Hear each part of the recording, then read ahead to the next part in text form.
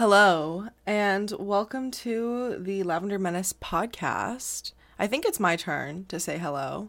I just edited and listened to this. So yeah, you have a better idea. You know, whatever, we're gonna go with it. So basically, I'm your host, Sunny, of course.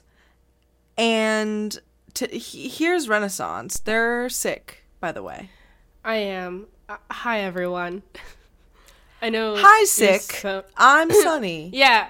Hi. I'm all of those jokes about being sick and twisted.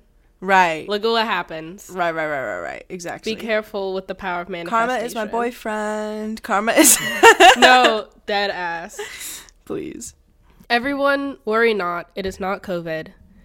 Yeah. Never thought it was, but also got tested. And it's not. It's something more evil. Congestion. Something devious for the sound situation. But you know what? We live and we move. But, you know, let's get into our hot takes because we have a lot to go through today because I, on the podcast Instagram account, have polled you guys and been like, so which SZA album do you prefer, Control or SOS? And, you know, I think the majority of people said Control. Basically, we're going to see whether your opinion is correct or not based off of our rankings today. No, and we're coming at this from, we're coming to as a woman. No, I'm kidding. Right, we're giving you a grade. It's an assignment. Yeah, we're putting on our she/her pronoun usage forward for this episode. But we're coming to this from, like, two different perspectives because you're, like, a SZA streamer. Like, SZA's one of your girls. Yeah. And I respect her. And, this is... In prep for this episode, it was the most that I've ever listened to SZA, and I'll talk more about her music. I really enjoy it, but this was also my first time listening to Control, which is wild and a little embarrassing to admit, but I also really enjoy it. So yeah, we'll get into it. Because as y'all may know, I'm more of the R&B girl of the two of us. And well, I listen to a lot of R&B, but you listen to a lot of, like, mainstream R&B, I would say. Mine is all the shit that's, like, less than 1 million streams. I'm starting this by saying that if you're... TLDR, if you are a SZA fan or you're not a SZA fan, you can equally listen and enjoy this episode and our discussion of the albums, I think. Yeah, because I would say... Because my top artist from last year, according to my Spotify Wrapped, was number 1, Taylor Swift, number 2, Lorde, number 3, Lana Del Rey, and number 4, SZA. So she's, like, really up there in terms of the people that I listen to, and I think it's, you know... really indicative of, like, a lot of, like, mental illness. And right, and a bit concerning because my number 5, Fiona Apple. Like, I'm a caricature of a woman, you know what I mean? Like, if you think of, like, a girl, that's me. Like, I'm a caricature of a woman. No, seriously. Anyways, basically, that's the deal. That's what we're doing today. So, but before we get into our opinions, because we are ranking every track on the albums. 44 songs. Control Deluxe plus SOS. We're going to do that. But before that, of course, we have to do y'all's hot takes that you submitted to us. And the first hot take is from Nella. And she said, "Hey there, love your show. I can't believe it took me this long to find. Here's a hot take. I don't get the top-bottom distinction in recent lesbian culture. Maybe I'm just an elder gay, so that's why this seems weird to me. But I've never felt that there was a top or bottom when I'm having sex with women and in my relationships with women. I feel like this distinction is arising from the fact that sex is still seen as something one person does to another person. In my opinion, sex is something two people do together, like a conversation or playing together, if that makes sense. Why would there be a top or bottom? Not to mention that then all these personality traits will get assigned to tops and bottoms, which are so arbitrary." I don't hate on people who use top and bottom labels, but it does seem like there's pressure to fall into these categories. And the switch label still implies that in any given sexual encounter, there are still these roles and that you are one way or the other. Wondering what y'all's take on this is. Kindly, Nella. Thank you for this hot take. You know, it's so good to see that we have sex havers in our listening audience. Yeah. It's an important demographic that we're really trying to tap into because those numbers have been low. No, that's actually not true because, you know, there's a lot of cuffed up the girlfriend people in our inbox. Anyway, basically, yeah. So, what do you think, Renaissance? Well, I think sometimes people copy and paste bisexual discourse and then just replace it with the word switch and then think of like a new oppression to talk about for that week online. Right. Which I've seen. Switch oppression? Yeah, switch erasure, really. Switch erasure? Switchers with boyfriends are valid. But Right. No, I kid. I think I don't think that being a top or a bottom takes away from the fact that sex is something that two people do together.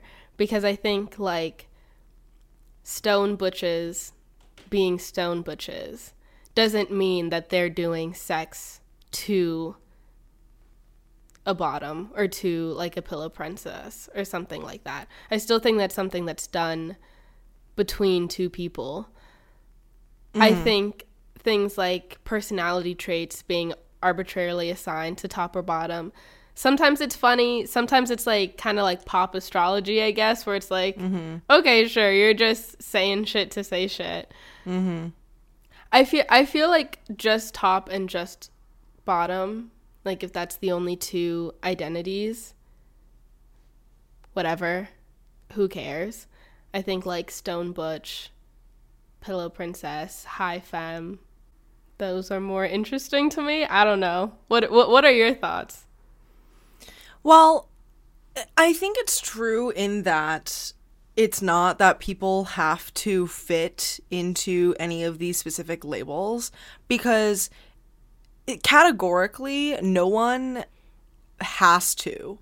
Like, it's not like a thing that, like, you have to assign to yourself. At the lesbian sex bouncer at the door, you have to show your card that says top or bottom. Card before you walk in. So I understand that where Nella's sort of, like, frustration could be coming, or, like, confusion could be coming from, where, of like, I don't get it, because, but I also don't think it's recent, and you mentioned the word stone top, or like stone butch, and that is something that like has been a thing for at least 100 years if we're looking at what has been recorded in terms of what is a way that people have sex, if we're just talking about sexual dynamics in terms of like topping and bottoming. And of course stone butch identity is its own complex thing, and like you should read Stone What does Butch. Gertrude Stein have to say about top bottom discourse?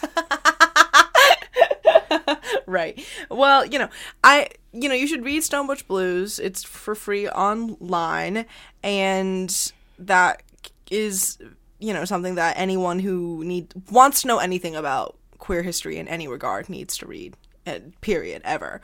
And I think that it's also articulated as something that, like, because butchness and femness are parts of your identity in this holistic manner that encompass your sexuality and also how you have sex, so, bottom or top identities or positions, then, or like roles, then that is a part of it. But I think, like, identifying as a top or bottom, or describing yourself as such, because that is the role that you feel you play in sex, or that is the position that you end up taking in sexual dynamics, and that is what you're comfortable in, and that's what you want to be. Like, that's kind of why those words exist, because for certain people and for a fair amount of people, at least that I've encountered, who are lesbians, there is a distinction between being a bottom and a top sexually, because even though it's always reciprocal, there is someone who like either does the penetrating and does or doesn't want to be penetrated and doesn't want to be penetrated, or someone who like doesn't want to be touched and someone who is okay with being touched. Like that dynamic of like the touch me nots is another, I guess, like colloquial term for stone tops currently. Like that is, you know, like that itself is a sexual role that has to do with the top bottom dynamic, and it's sort of integral to the way that you have sex if that is something that is a boundary for you. And I think like that's why top and bottom almost feels like word to describe preference, like your sexual preferences in the way that you know, want to and desire sex, like having sex. But stone top or stone butch or high femme or stone femme identity are things that are oftentimes about like sexual boundaries and trauma and gender identity in a way that is about like not being comfortable with having certain things being done to you or having to do certain things, which can fall into, which like it necessitates being a top or bottom, like quote in quotation marks essentially. Whereas I think for other people it's just like it's their something preference. And it's sort of like playful, which is why it sort of gets assigned to, you know, these random like these like, you're a bottom if you hold your coffee this way. Right. I also feel like it has to do with the fact that if you think of top and bottom as words that describe like if that emerges from like the gay male community, it's like someone who does the penetrating and someone who gets penetrated. Like that's also something that you can apply to this lesbian community, like in terms of terminology, if you're talking about just the logistics of it. But it also sort of gets, and it also sort of means a level of like dominance or submission is involved in these terms as well, which kind of, you know, like it makes sense and it like comes with it, I guess.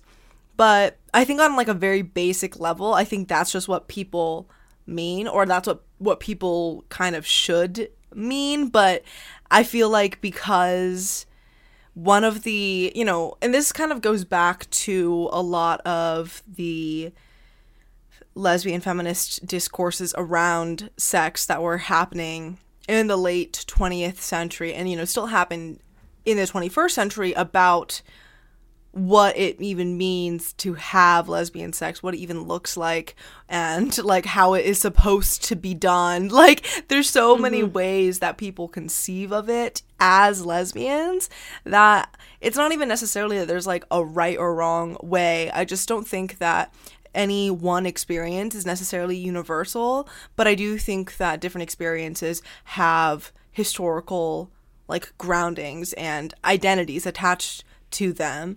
And there's also political rhetoric necessarily attached to, and political like realities and histories attached to like certain identities as well. But yeah, I mean, I think like Nella talking about how like maybe I'm just an elder gaze, so that's why this seems weird to me, but I've never felt like there was a top or bottom when I'm having sex with women. I want to know how old Nella is. Like what do you mean? Like by elder gay, do you mean like a millennial, or do you mean like an actual elder gay? Because like I feel like if you're, I don't know, I feel like if you're the futch lesbian type, it makes sense, you know, whatever.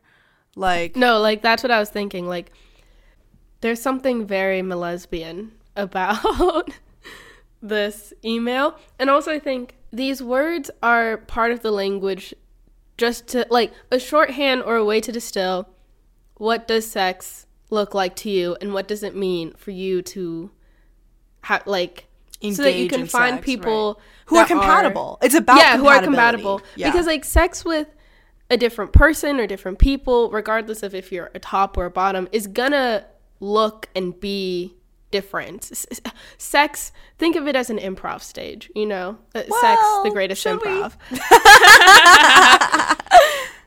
So like it's always going to look different. But if you're someone who is a bottom and knows that you're a bottom, or whether or not you're a bottom because that is your preference of what you like to do, or you're a stone femme or a high femme and you want to have sex, it is probably nice to have language to describe that so that you don't accidentally try to have sex with another bottom or another like femme, and then you're just two people laying there, or you're both stone butches, or you're both like touch me nots. It's like, kind of crucial to have language in specific situations if and when like you have specific sexual preferences and needs, you know? But for you, Nella, if it's irrelevant, then it's totally irrelevant, you know? Exactly. If you're someone who is like, it's not necessary to fall into the cat. Like, I don't think it's as much as a binary in terms of like everyone either has to be a top or a bottom and then like a switch. Like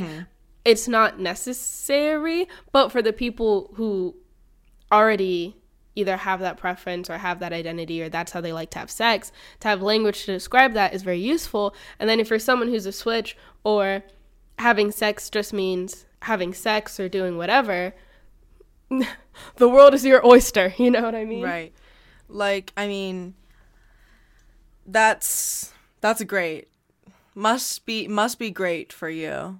I mean, I hope, because it's hard in a world where no one understands what words mean to even use words to identify yourself, because of the ways that people will assign arbitrary traits to like being a bottom or being a top. It's like this is not a personality trait in a lot of ways. This is like, when we fuck, what do we do? Like, when we have sex, who is doing what?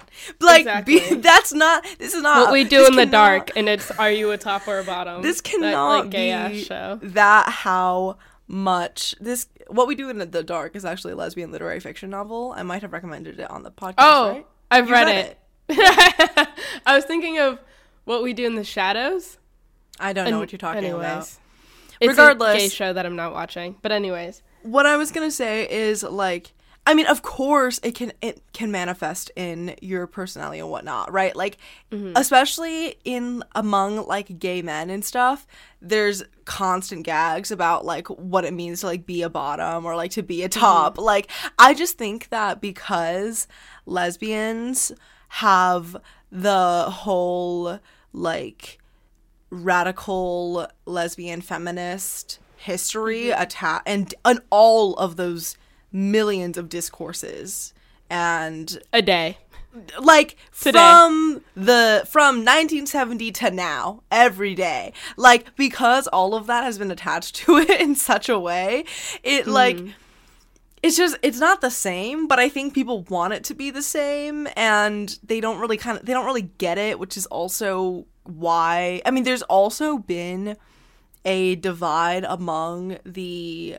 butch femme top bottom sex havers and the like androgynous non role playing quotation like that's what they called it, lesbians in the feminist movement and in the lesbian community for decades. Like, that was an ongoing beef of like there is a correct and non-oppressive way to have sex, and this whole topping and bottoming thing, this whole penetrative sex thing, this whole strap thing is not it. That's not like, it's like phallocentric or whatever. That was this was part of lesbian feminist discourses. And like, I mean, and I know this because in The Persistent Desire, edited by Joan Nessel, which is a collection of like more than 100 different essays and poems and like interviews of butches and femmes from all across the 20th century around the world, like, people talk about being in lesbian feminist communities and spaces, and the sharp divide among what seemed to be the majority of lesbians who believed in having sex in a certain way, which negated butch femme dynamics, top bottom dynamics, and like viewed that as like oppressive or anti-feminist, and like that being sort of a difficult moment and contention of identity. Like, that is something that came up quite often. So I think like the remnants of that live on for sure. And I think like we've also talked about, I think we had like an episode where someone sent in that screenshot of like a TikTok about like bottom oppression or whatever. Oh, remember that? Yes, that was so yes. fucking funny. They were like, if hating bottoms is like a form of misogyny or something like that, was essentially the thesis of the TikTok, if it can have such a thing. I get opposing top and bottom roles, if this is what you see. If that's the discourse that's emerging from it, then like, yeah. Also, because I remember seeing this viral tweet from XOOMF, RIP Asani Book Nook once again, but because they had a tweet that was like, I saw on Tinder this girl who said pillow princess for pillow princess, like looking for pillow princess. What does that mean? What are you doing? Are you both asexual? Like, what? You sit there and braid each other's hair? Yeah, like, literally. Like, pillow princess for pillow princess, that's me ordering 2 tickets for the Barbie movie. Like, but you can fuck after the Barbie movie. No one's fucking if there's 2 pillow princesses. Be serious. Oh my God. Well, okay, but also, again, like you just said, a symptom of living in a time where no one knows what words mean. Exactly. Words. But, okay. Speaking of, this is another point that I wanted to bring up, people not knowing what words mean, is straight girls and heterosexuals describing their sex as topping and bottoming. Yeah, or like pillow princessing or whatever. And no. No red heart emoji is my response to that. And to be honest, I don't care what other people have to say about me saying no to that. Well, it's just dumb. Like, why is this even happening? This is why I think, you know, they think like being on top is like physically being on top is topping, or like being more aggressive or having more dominance in any given situation is topping. Girl, I'm laughing. I'm laughing as fuck. Like, what? Laughing as fuck. No, yeah, I remember. Well, okay, another reason why I know this is because I remember one of my friends, maybe our freshman year of college, sent a picture into the group chat, and it was a whiteboard tally question on a girl's dorm saying like, are you a top or bottom? But like for the whole hall to answer, which was obviously majority straight people. And like, I think it had like, anyways, and then I think my friend like just with a marker on the board wrote like this is gay people terms, and then basically saying like, no, it's not, it's just like what, like, yeah. I remember God. there being like a small IRL discourse about like straight girls using top or bottom language, and then like them being in the group chat and being like, is this weird? Because mind you, we were 18 at the time. But, like, yeah. We need to be so serious, because the only reason why these terms exist is because gay sex is happening. Like, be serious. Oh my God. Gay sex is happening. It's happening right now. Somewhere. Right. Anyways, you know, congrats on having gay sex, Nella. Yeah. Next. But also, next imagine being like a bisexual switch and still not getting laid. Now that some people don't have to imagine. So our next email is from unidentified podcast listener. Hi, Sunny and Renaissance. For starters, I'd like to mention that your podcast is wonderful. It's my favorite notification to see on my phone. Thanks for being entertaining, funny, and very correct. Lol. Thank you, and you're welcome. Here's my possibly hot take. I find it upsetting when people say, quote, flowers and sunsets look different but are both beautiful, Or when anyone tries to assure people that they're beautiful no matter what, because apparently, quote, beauty is in the eye of the beholder. My value has absolutely nothing to do with how I look. Like, God forbid I not be pretty or love myself because I'm beautiful no matter what. So what if I'm not beautiful? Would it be so terrible? Why would it be so wrong? When people say things like this, we, as in a general we, are still subjecting ourselves to beauty, even if it's supposedly a more inclusive version. Subjecting ourselves to beauty, specifically in the context of women, and especially women of color, is a part of oppression. Additionally, changing the standard of beauty to make it more inclusive is antithetical to the idea of beauty in the first place. Although it's definitely a step in the right direction, the focus should really be to detach any value from the concept of beauty in the first place. If y'all decide to choose this email for the podcast, I'm excited to hear both of your thoughts and observations. Wishing you both a wonderful week, unidentified podcast listener. Well, thank you. This is lovely. Thank you so much. Mm-hmm. And yeah, I mean, I think the beauty standard, you know, caps TM is, it's obviously oppressive and bullshit and like a result of fundamentally like misogyny.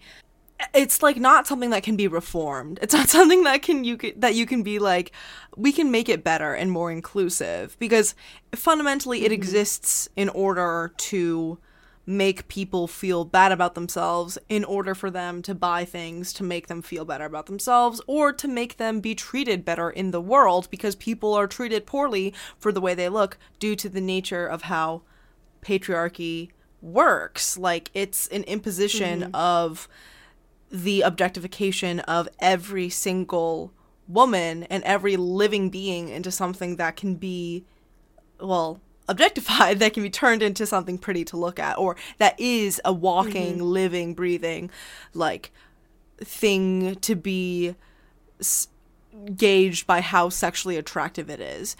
So it's fundamentally non-reformable. It's not something you can be like, you can hype yourself out of.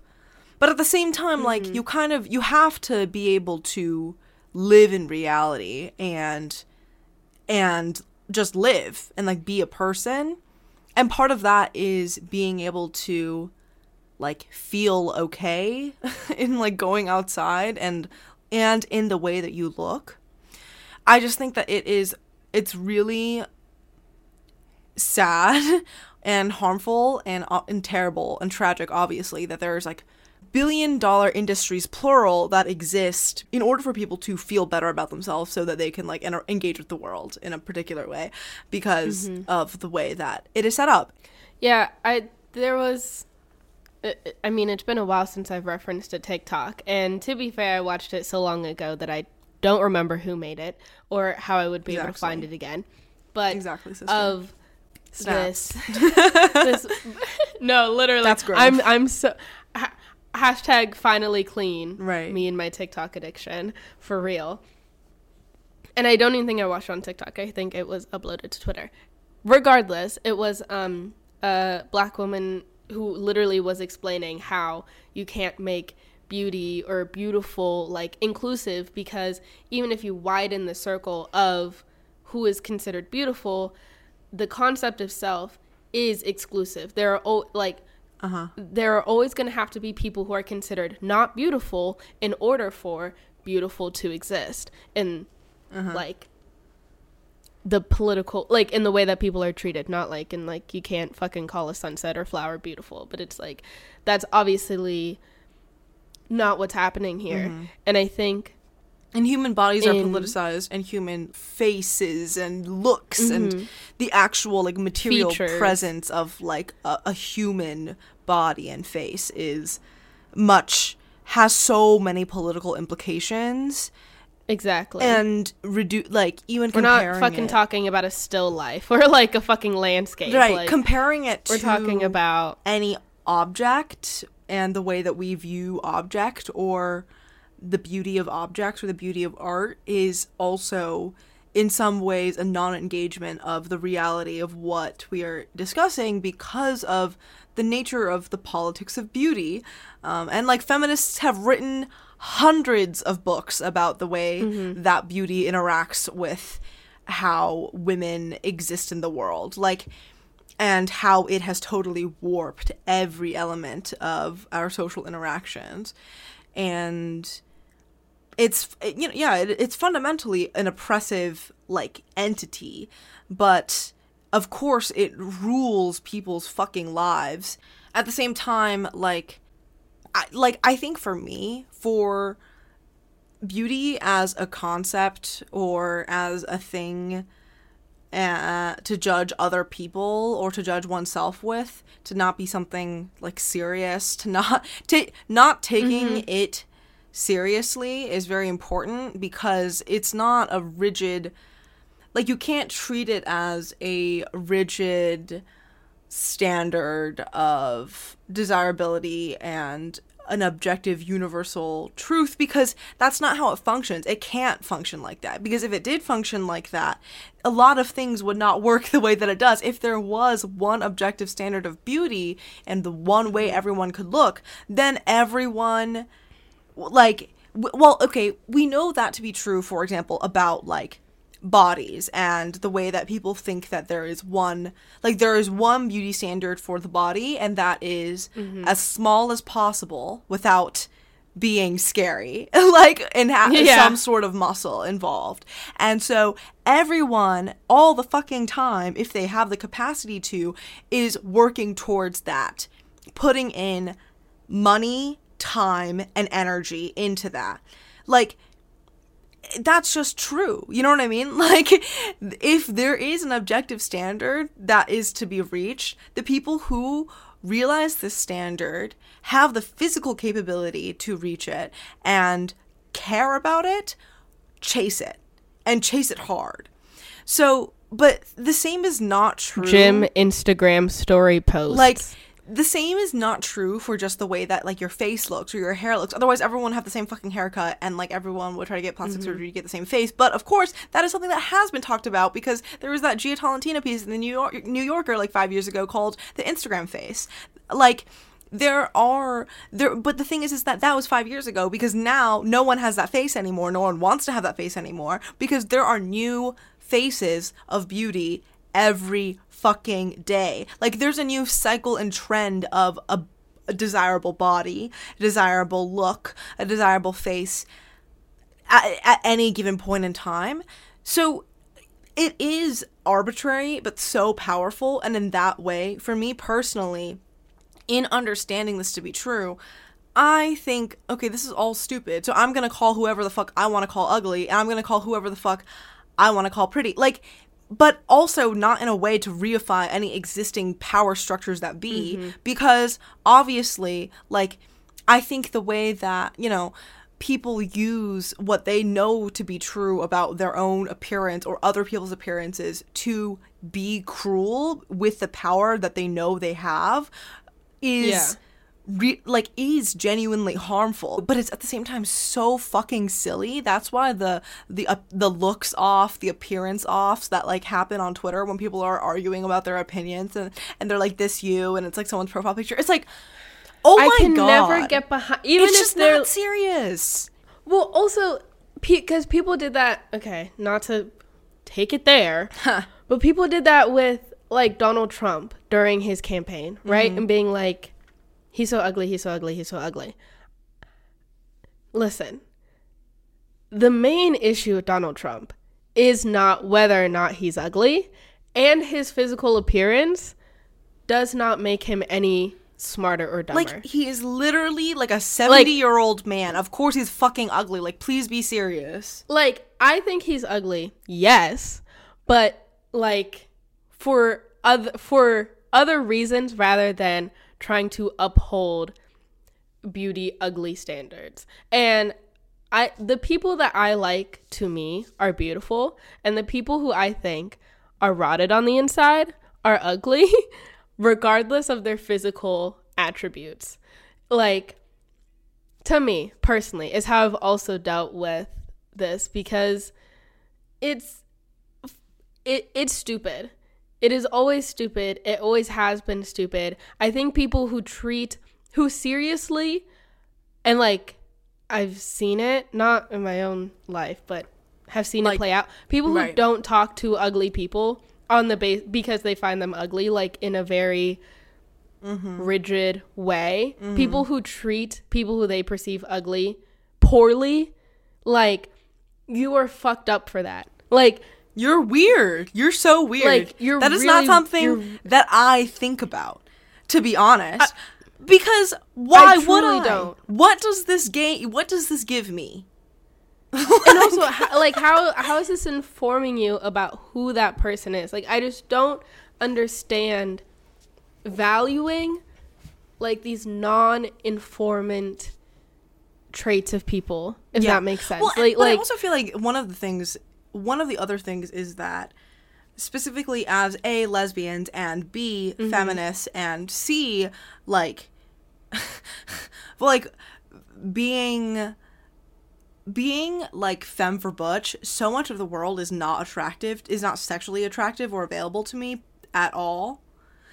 I think that part. That for men, because they view every woman as like a potential like sexual object, an option, that also reifies or that also like reshapes, informs, and like just structures and just supports and this is again why it's all tied to misogyny. Everything's tied to misogyny, of course, but this is why this whole the beauty standard specifically is all about the destruction of womankind, because like that's what it all fucking comes down to.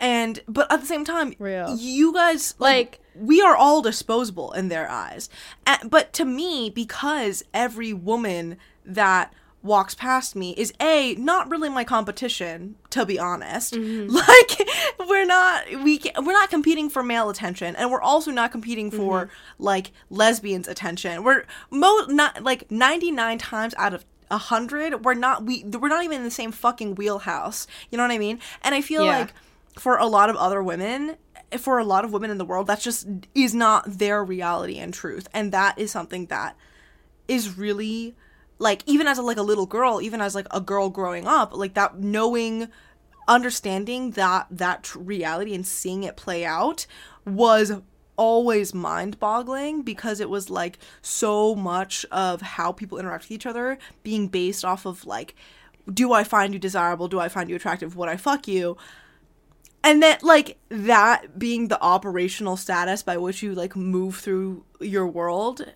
I mean, crazy, but whatever. Yeah, because like, as you were saying, I was like, well, because the people that I like, the world is not like I love a fat butch, like hashtag Fat Butch Monday, fantastic hashtag for the culture and for society. But under patriarchy and the larger world, like, fat butches are not necessarily at the top of the beauty standard in the way that for lesbians, like in certain, like, so it's like, I definitely think that being a lesbian, being femme for butch, I'll just speak for myself. Like, my relationship to how I see beauty is obviously very different from the patriarchal standard and the ideas of beauty that probably the majority of the world are operating under. Like, baseline, every woman is beautiful, all men are ugly. Like, like, men to me are NPCs that are walking this world. I don't consider, like, they're not even on my radar of, like, a person to me looks like how they look. They are the version of themselves that they are. Like, that, like, each individual body is an individual body. I think the idea of beauty or these standards has to come from comparing. You are thinner than this other person. Your nose is smaller than this other person. Your lips are bigger than this other person's. And it's all in relativity to comparing all of these different people. And to me, I feel beautiful or don't feel beautiful in comparison to myself. Like, when my makeup comes out really good and I'm like, okay, slay, because that's effort that I put into something that I think looks cool. that my natural face doesn't look like. But I'm also, when I look at other people, I'm not like, you are uglier than her. Like, to me, that doesn't make sense. They're different people. Like, beauty always has to come from going or chasing something that is outside of your own body. Like, and treating other people poorly or being nicer to other people on the basis of them being quote unquote prettier or uglier than other people that you probably do not know. You do not know this person. Like, that, like, that is wild. Which, part of that, not to fucking reference my philosophy class that I took last quarter about, like, Rousseau and his whole thing about, like, amour propre and amour de soi-même. And amour propre is all about human relativity. Like, you're literally comparing in your relationship to other people as, like, whatever, jealousy and everything. And it's like, yeah, when you are looking to rank yourself in comparison to other people, whether stronger, weaker, faster, smarter, whatever, outside of yourself, you're always going to fall short. And also the people that you see yourself as above, you're, like, not going to treat with as much respect. And I think that that's just, like, very dangerous when you're not aware of it. Yeah, no, that's just true. And it's also, in a lot of ways, like, it's human nature to think of yourself as competition and in comparison to others, even if you're trying to unlearn or trying to understand, like, the oppressive nature of beauty and the way that you are oppressed by it. Like, because you are oppressed by it, like, you also exist in that reality and that mindset, and you can enact it upon others. And I think Kimberly from For Harriet talks about this in a lot of her videos, where she'll be like, you know, a lot of women who look like me and are about at the same level of attractiveness as me will come at me and be like, you're ugly, you're ugly, you're ugly. But it's like, baby, we are in the same fucking wheelhouse. We both have similar features, like, and for her, like, it's specifically as Black women, like, we look a certain type of way, and that is just the reality of the situation. Objectively, we're in the same wheelhouse. You think you're a little bit higher than me on the beauty scale, so you think you can call me ugly in this way. I mean, sure, but, like, you really don't gain that much from that. And also, you're kind of being a little delusional, at least, to do this. And I feel like there is also... I remember watching that video. Yeah. It was a good one. I was talking to my friend who is also femme for butch. She was talking about how she was following this other femme lesbian. But these two femme lesbians, by the way, both cuffed up, like, both have butch boyfriends, like, it's, you know, it's, there isn't any romantic competition here, like, there can't be, there's no, in reality, there's nothing happening. But we were talking, and my friend, they were like, yeah, I had to unfollow her because she's so pretty that it made me really insecure, and it would make me genuinely upset, or, like, it would, like, I would like be triggered or, like, activated whenever I saw her, like, her selfies on the timeline. And I was like, I mean, that's fair enough, because the other person, she's, like, a model, like, she modeled, you know, and you know, but my friend, she, like, I think she's really pretty, of course. The fact that, like, they were telling me how, you know, and they are just generally talking about how they feel insecure about their appearance in general, is just, like, it's very much like, wow, this is a crushing reality for, like, people who are affected by misogyny in this world, because there's really no escaping it. You can't escape the gaze of the world when you close your eyes. Like, there's always, you know, Margaret Atwood quote that's like, there's always a man inside your head watching you watch yourself, like, when you are alone. Like, it's very true, and that is the operational status for how beauty works, I think, in a lot of ways. I mean, in response to the email of, would it be so So what if I'm not beautiful? Would it be so terrible, and would it be so wrong? I don't think so. The only thing is that this affects the way that people are treated in their material reality. It's not about how you feel, right? Unfortunately, and that's what they want to sell you. They want to sell you on the basis of you will feel better, and thus buy this thing so you can feel better.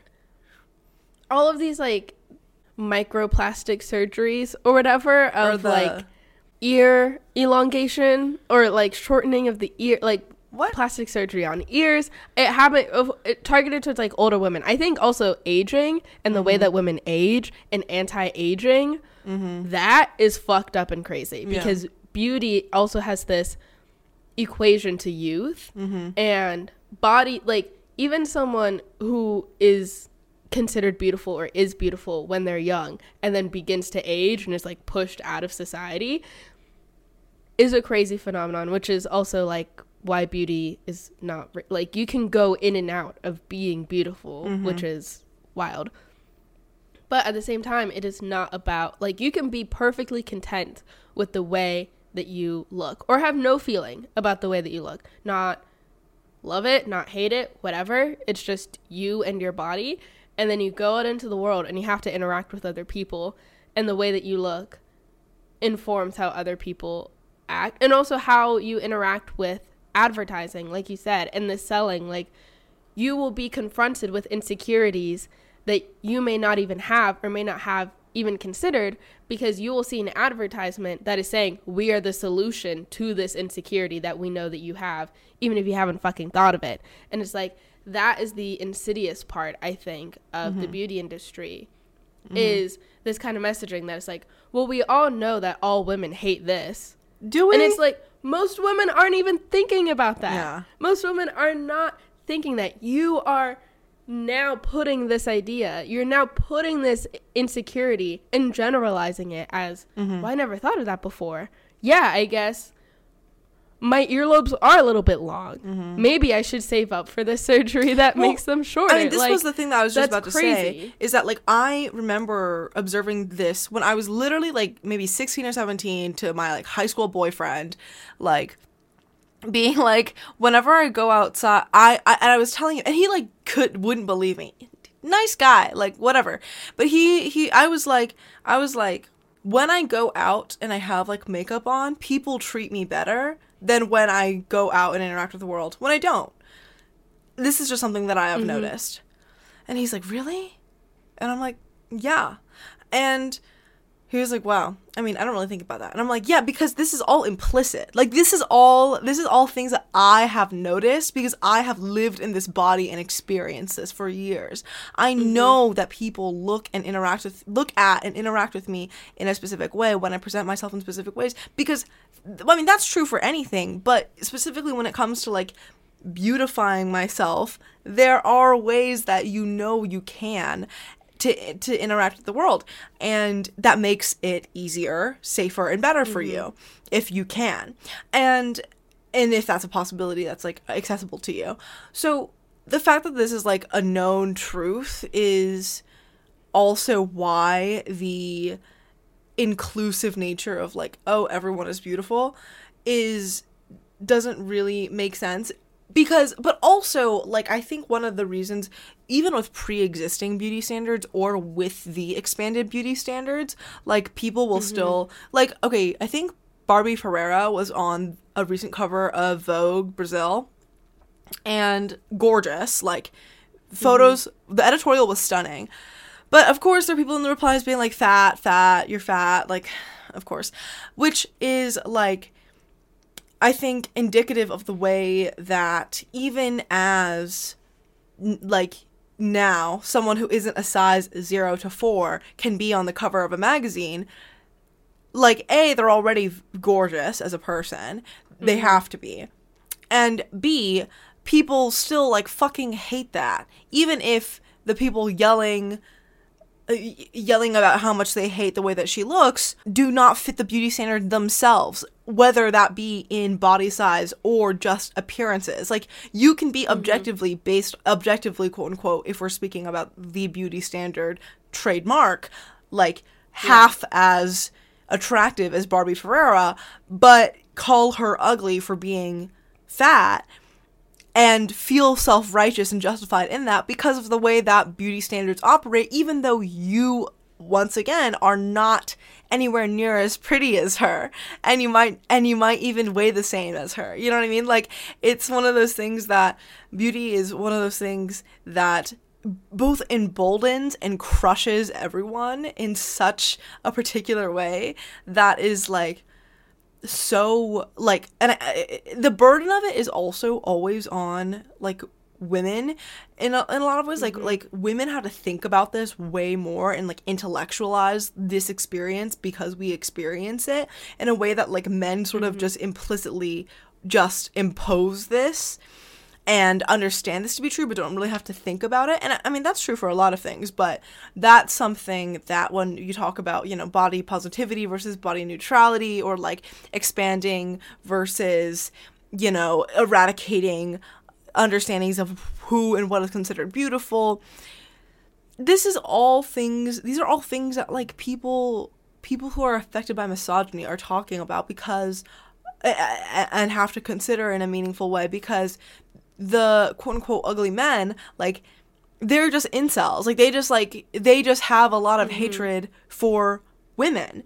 They, like, kill people. You know what I mean? Like, they don't think about they don't have to think about these things. They don't have to contend with these realities. They don't even externalize it in a way of, like, calling some model fat. Like, they are just violent. And, you know, a lot of men are violent, but anyway, that's also something, because like there's plenty of women who don't fit the beauty standard in the world, plenty of women who feel unattractive, exist in the world feeling, knowing, and thinking that people find them unattractive, but at the same time, and like feel undesirable, but at the same time, like every man who feels undesirable thinks that every woman who thinks no woman can experience that, when that is so many women's experience.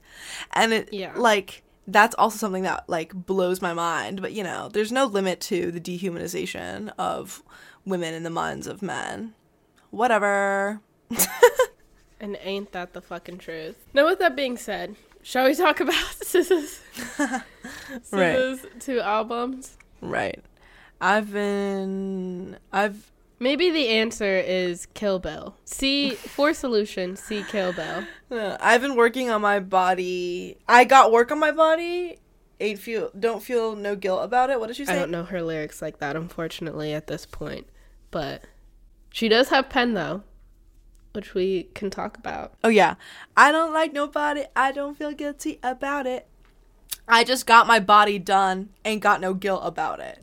Speaking of beauty standards. Wait, actually, before, I can't believe I didn't bring this up.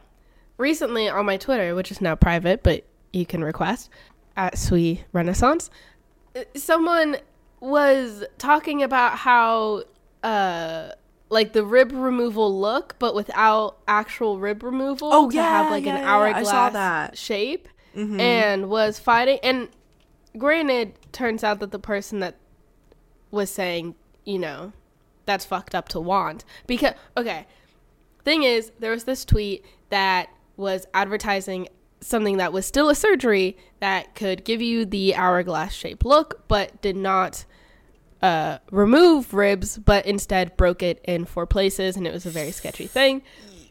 That's so... And this woman, who I believe is a trans woman, which is important to the context of the dynamic, quote retweeted it with saying, "I need this more than water."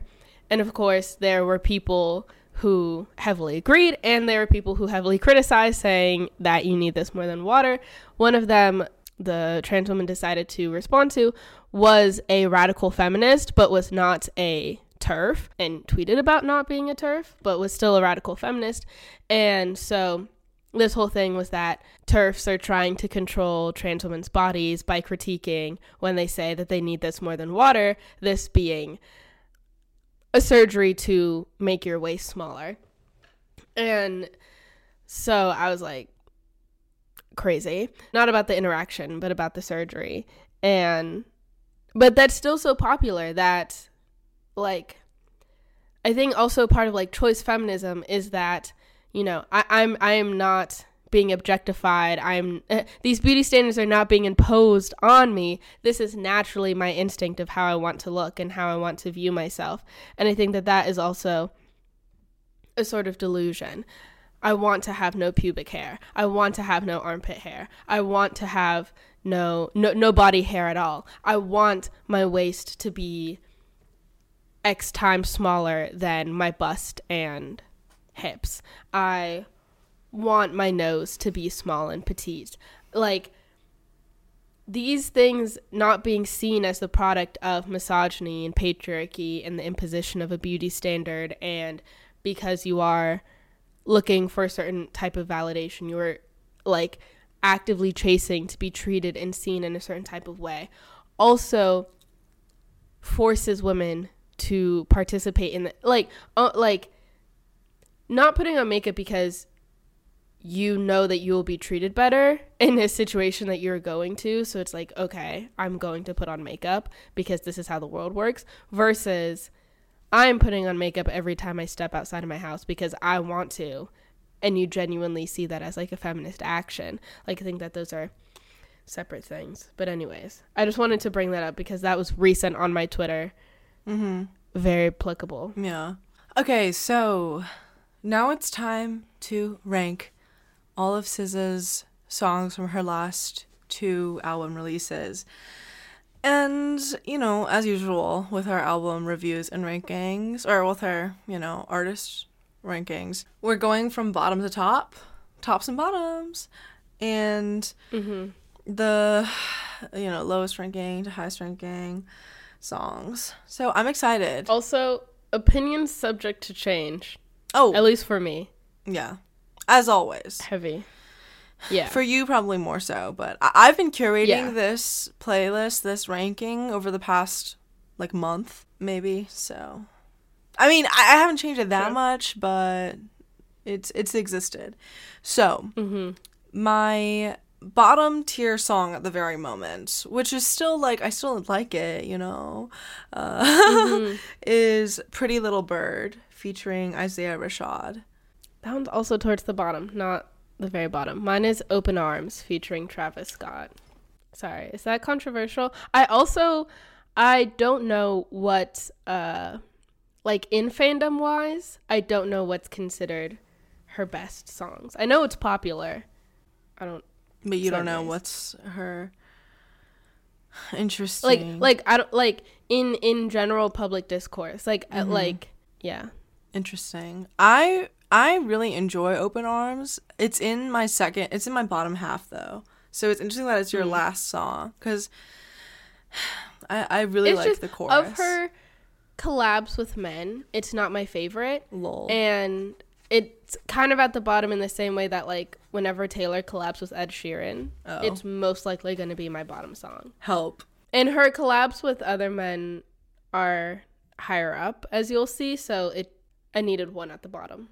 So my second to last bottom ranking is Awkward. Make it awkward. Okay. Oh, wait. Real quick, just to make sure we both have... You have 44 songs, right? Wait, it doesn't... I have to count, because it doesn't tell me. Why doesn't it tell you? It doesn't say at the top. It's 2 hours and 17 minutes. Yeah. Okay. That's what it told me. Yeah. So mine is Awkward. Again, I think it's a good song. You made it awkward. Like, yeah, exactly. So real, Queen. But among the others, it's at the bottom, you know? Mm-hmm. Mine is, my second to bottom is Miles. Interesting. Yeah, I thought Miles was sort of way lower, and then I kept on listening to it and being like, no, I kept on moving it up as I was trying to compare. Okay. You know, when you do it was a more convoluted, what are they, with the basketball teams? What's that, March Madness? A more convoluted, like, situation of, like, comparing each song with another song. So it kept them kind of moving up, but yeah, no. My third to last is Blind. Interesting. My third to last is Pretty Little Birds. Okay, right. My fourth to last is Smoking on My Ex Pack. Mine is Normal Girl. Okay, can I hold on. Okay. Whoa, that I was gagged. Hold on. We have left. We are done with the songs that I didn't like. Normal Girl Normal Girl and Up. I pretty much enjoy all of these songs. The reason why it's at the bottom is because I feel like there's a couple of motifs that come up multiple times in SZA's music, which is normal for any artist. And of the songs that I think deal with the motifs that is in Normal Girl, I prefer some of the other ones over this. So, also, okay, in my ranking, it's also mostly based on sound. I like her pen, and the songs that the lyrics really stick out to me, I've really gotten into. I just haven't spent that much time with her discography, so that's possibly why it's towards the bottom. But we'll see. Opinion subject to change. Wow. I wasn't expecting that reaction, so I was like, oh, okay. Wow. Normal Girl, I think, is like a cult classic among the weird-ass pretty girls of the world. Yeah, you wouldn't get it. Anyway, so the next song up for me is Low. I'm actually now really scared about my ranking. Wow. I'm really... Well, okay, what songs do you think are similar thematically to Normal Girl that you prefer? Because the only ones off the top of my head are Special. Yeah. And maybe, like, Supermodel? Like, what other songs? Yeah. Like, so you prefer those, I two, guess? and both of those are or higher. Maybe even... Well, are there anything else? Let me...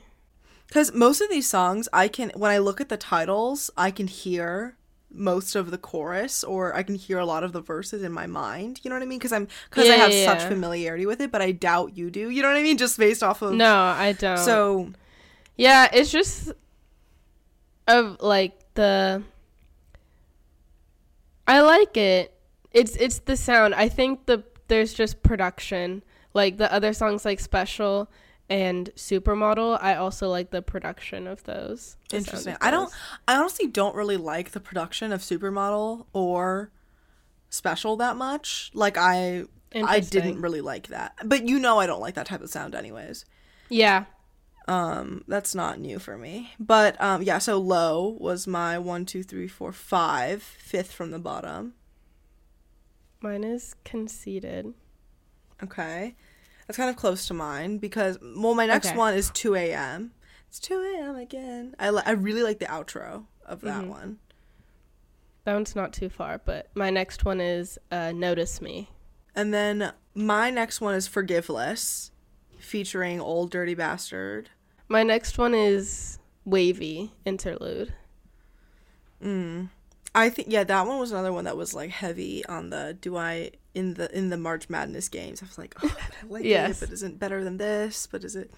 But, no, that, there's some of these songs were, like, pillars in terms of, like, what quadrants of the ranking.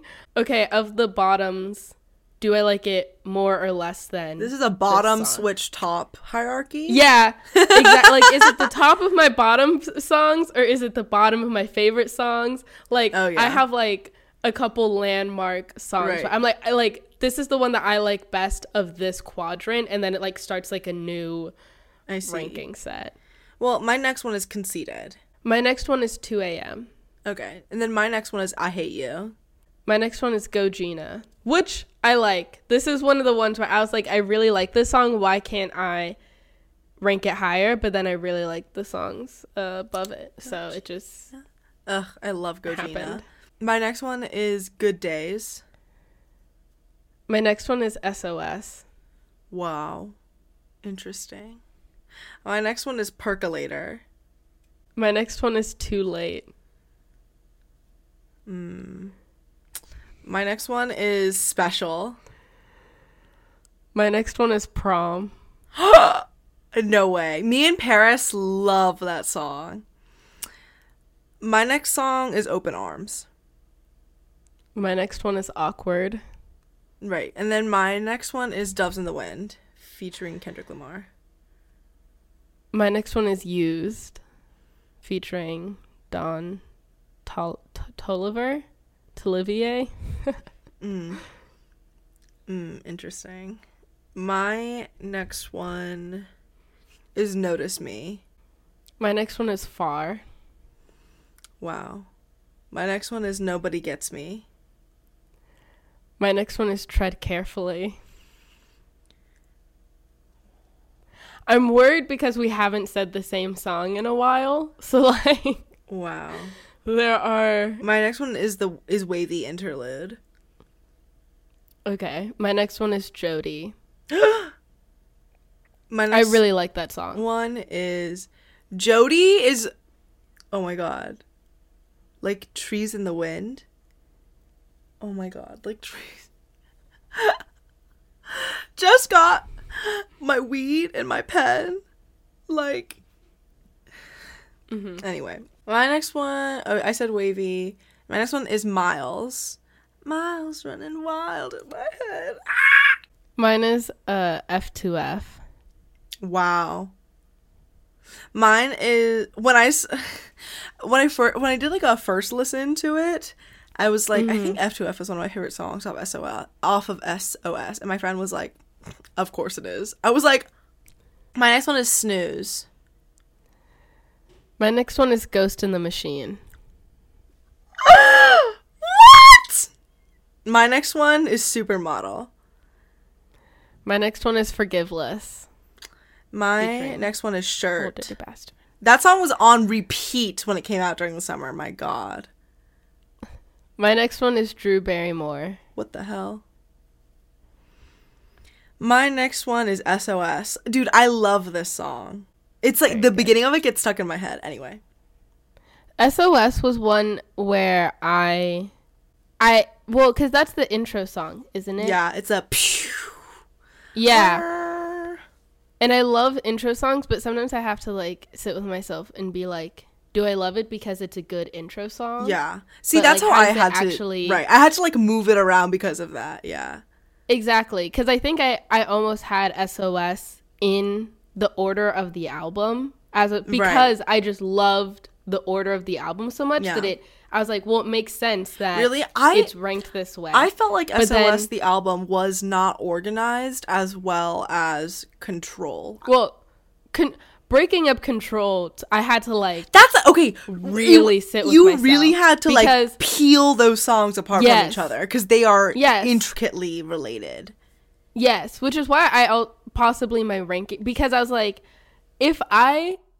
don't think about, like, if I don't move these songs around, if I play it and be like, okay, how am I gonna rank it, it is going to be like Control, SOL. Like, it is going to just be these two albums. Like, I really had to, like, play the chorus, the song, like, listen to the production. You really have to go verse by verse, chorus by chorus, track by track, and think, which do I prefer the sound of? Because it's all so excellent in such different ways, but it flows together in this cohesive narrative way. And I had to, like, after I was listening, I had to, like, listen to the songs back to back and, like, that's see, what like, I was doing. okay, how do I feel? And, like, how does it make me feel? If I listen to it in the order of the album, it's gonna feel too natural for me to have the distinction of I like this song more than this song. I'm not like that's just not so, because I had to listen to it out of order. I had to listen to it in relationship to the songs I wanted to rank it next to. Like, it was a whole deal, you know. So it's like, that's also why some of these songs are, like, grouped together, which, like, every 3 is almost like a new thing, like a new marker. So anyways, okay. I already said Drew Barrymore. Then you said Drew Barrymore. I forgot. I said SOS. Okay, I think my next one is Doves in the Wind. Have I said that? I don't think so. Okay, my next one is Love Galore featuring Travis Scott. I need. Right. Okay. Same. Wow, we finally got one. We got one. Woo. Right. Okay, slay. And then my next one is Drew Barrymore. My next one is I Hate You. Wow, that's pretty high up. My next one is Go Gina. Ooh. My next one is Smoking on My Ex's... On my X pack? Pack. Or Smoking on My X pack. Interesting. My next one is 20-something. How could it be Same! 20-something all alone in... Oh my god! When I heard that, I was like... Okay, one thing that I will say about SZA's lyrics... First of all, the lyrics of her songs, I think, is genius-free. I think she's so current, and she makes the music that so many other girls want to make, and it doesn't sound natural, but when she does it that is so her sound in a way that she's not emulating anyone else, and you can hear the forcedness in other artists that when listening to her, I was like, this is so refreshing. And the other thing about her lyrics is she says the things that all girls think and feel, but don't say in public. Don't put in writing and don't put their name to it. And she does. She puts it out there for us to listen to. And I'm like, you're so real. Exactly. One of the realest artists, I think, that is out right now. Why you ain't say you was getting bored? How you ain't say I was falling short? How you lead me out so far away? And see, I love how because then now you have a song called Far. Mm-hmm. So far out, you can't recognize me. And then in this song, pre-SOS her, which is why I think people being oh, she hasn't grown at all. I'm like, well, no, you can see the narrative arcs of her own personal confessional moments of her embracing herself. This even Supermodel to Conceited, or 20-something to Far, or 20-something to Gone Girl even, because there's more tracks on SOS than Control. There's so many ways you can delineate if you think of these as diary entries that are gorgeously constructed in a way that everyone can relate to. It's just literally weird. Took us so long to separate. I feel it's permanent, a riptide this time. And the way that the tune just carries every word is so, it's almost arbitrary what she is saying, because how she is saying it conveys exactly what she means. Mm-hmm. I would love, how Variety does actors on actors, directors on directors. I need Taylor Swift and SZA. I know, right? But as writers, I just want them to talk about how they take their emotions, or even in their confessional style of writing, but how they when do they choose to be poetic, and when do they choose to be funny or real, or just how they speak, the colloquialness, or the right. Mm-hmm. Right. There's something. Yeah, because I thought when Taylor shouted her out on her story and was oh, I love your album, I've been streaming it nonstop. I was like, that's so sweet, because same bitch, I feel like they would have an interesting conversation about songwriting. Yeah, and I watched this video of SZA talking about how she wrote Supermodel. Mm-hmm. And that was so interesting, because she was like, I don't play guitar, but I was just chilling in the studio, and then we were trying to work through something. We went out back, and we smoked a joint, and then we came back in, and then the guy she was working with, the producer, was like, here, just play the guitar, or no, it was either her who didn't play the guitar, or someone that she was with who didn't play the guitar, and he was just strumming some random chords. So at the beginning of Supermodel, where it's do do do do do, and that's the opening track of the album, and how that repeats itself across the whole first song. That's just some guy who doesn't play the guitar, just strumming the same few chords over and over again, and then her I think just singing what's on her mind over it, which feels very similar to the storytelling behind, or the story behind the storytelling of All Too Well, or whatever, there's something really interesting there about the way that women whose narratives so many women resonate with kind of are, it has to be confessional. I think in even I even feel you know, in 20 something, in her chorus, when she's like, how could it be 20 something all alone still, like not a phone in my name, ain't got nothing, running from love, only no fear, that's me, miss 20 something. Like, it's just so, she's poking fun at herself, but she's also like, it's so tragic, and it's like, oh, it's beautiful. But anyway, did you say what yours was after I said 20 something? No. Okay, well, because we matched. Yeah. So it's your next song. So my next song is Love Language.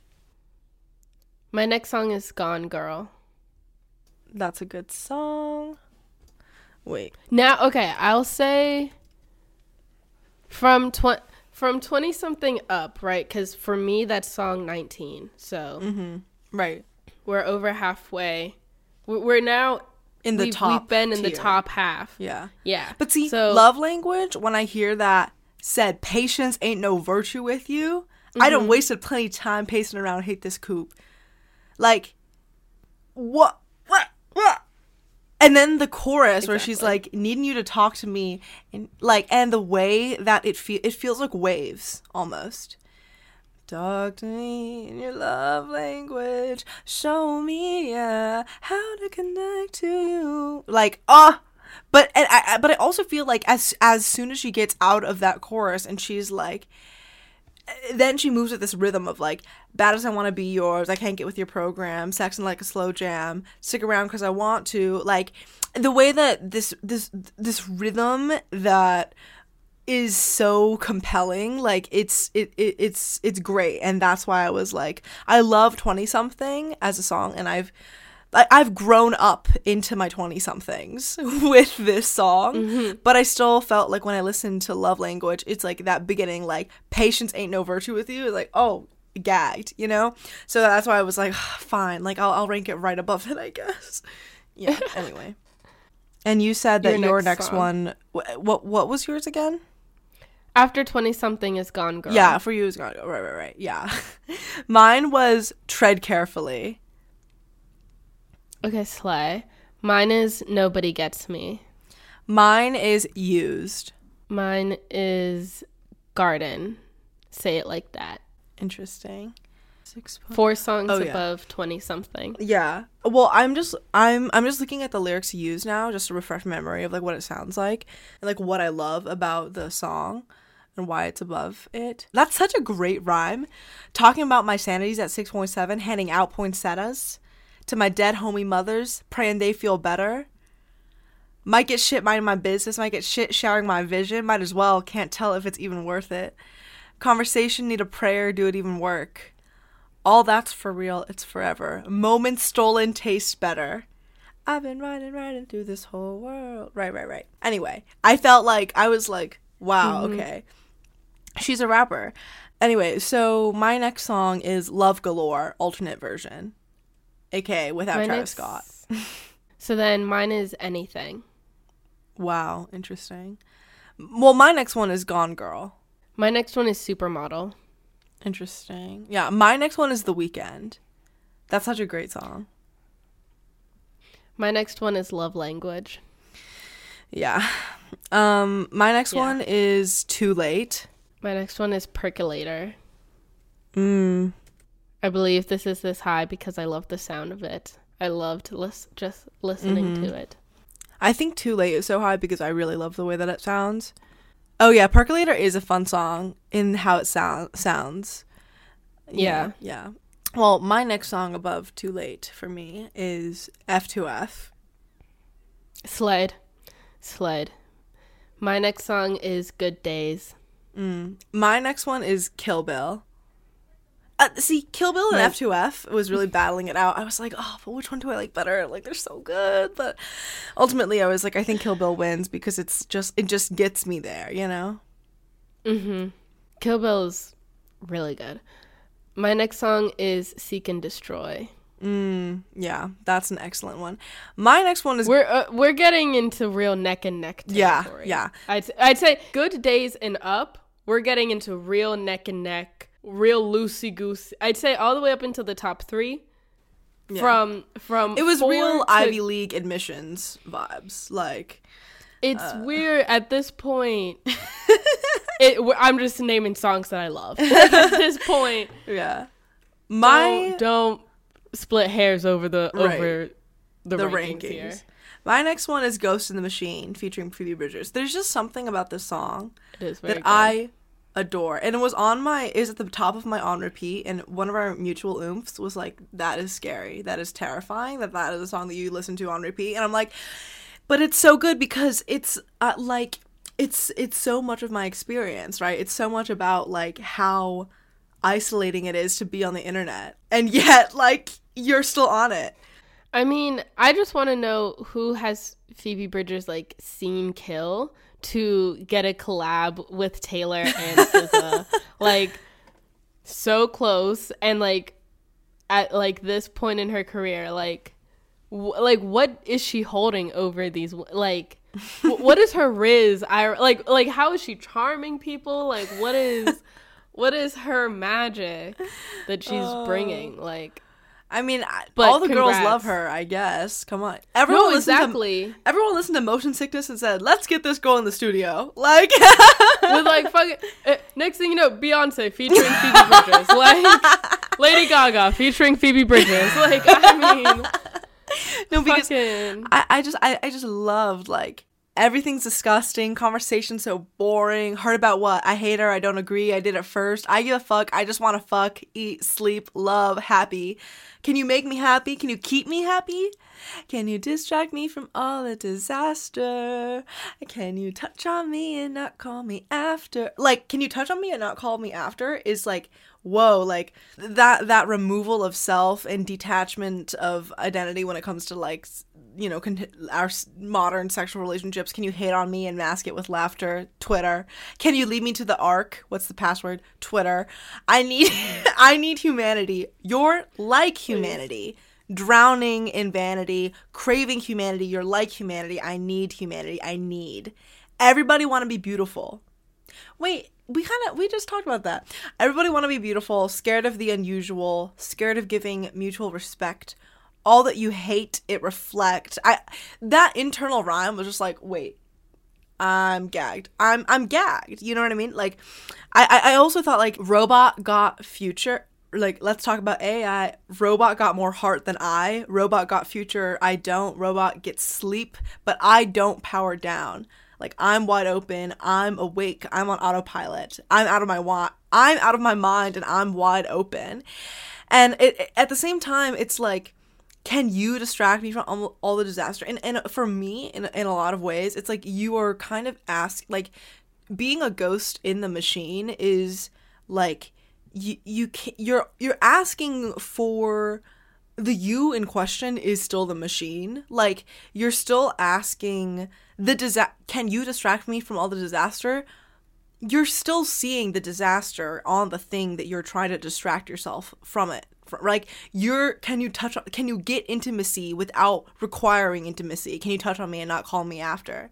Like, can you hate on me? Can I get the vitriol that I want to get from these digital interactions and mask it with laughter and get joy from that, right? Like, can you lead me to the ark? Can we get the ark, like Noah's Ark, you know, safety from the flood, like, but, you know, what's the password? It's a gag in that way. It's like, well, you know, how can I get to this safe place in the midst of all of literal disaster? And then Phoebe's verse felt so much more literal in this way.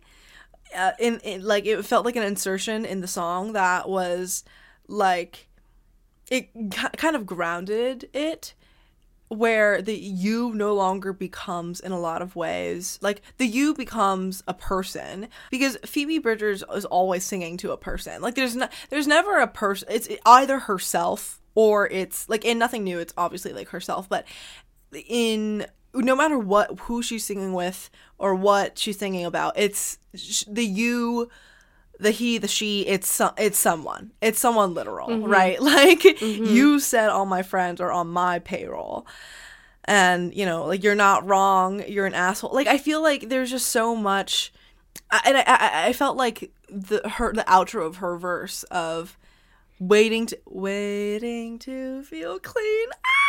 That's so fucking boring. Was like, that gagged me because I was like, yes, what is boring about standing on my own in an airport bar or a hotel lobby, thinking about myself, look where that got me, like waiting to feel clean, like that.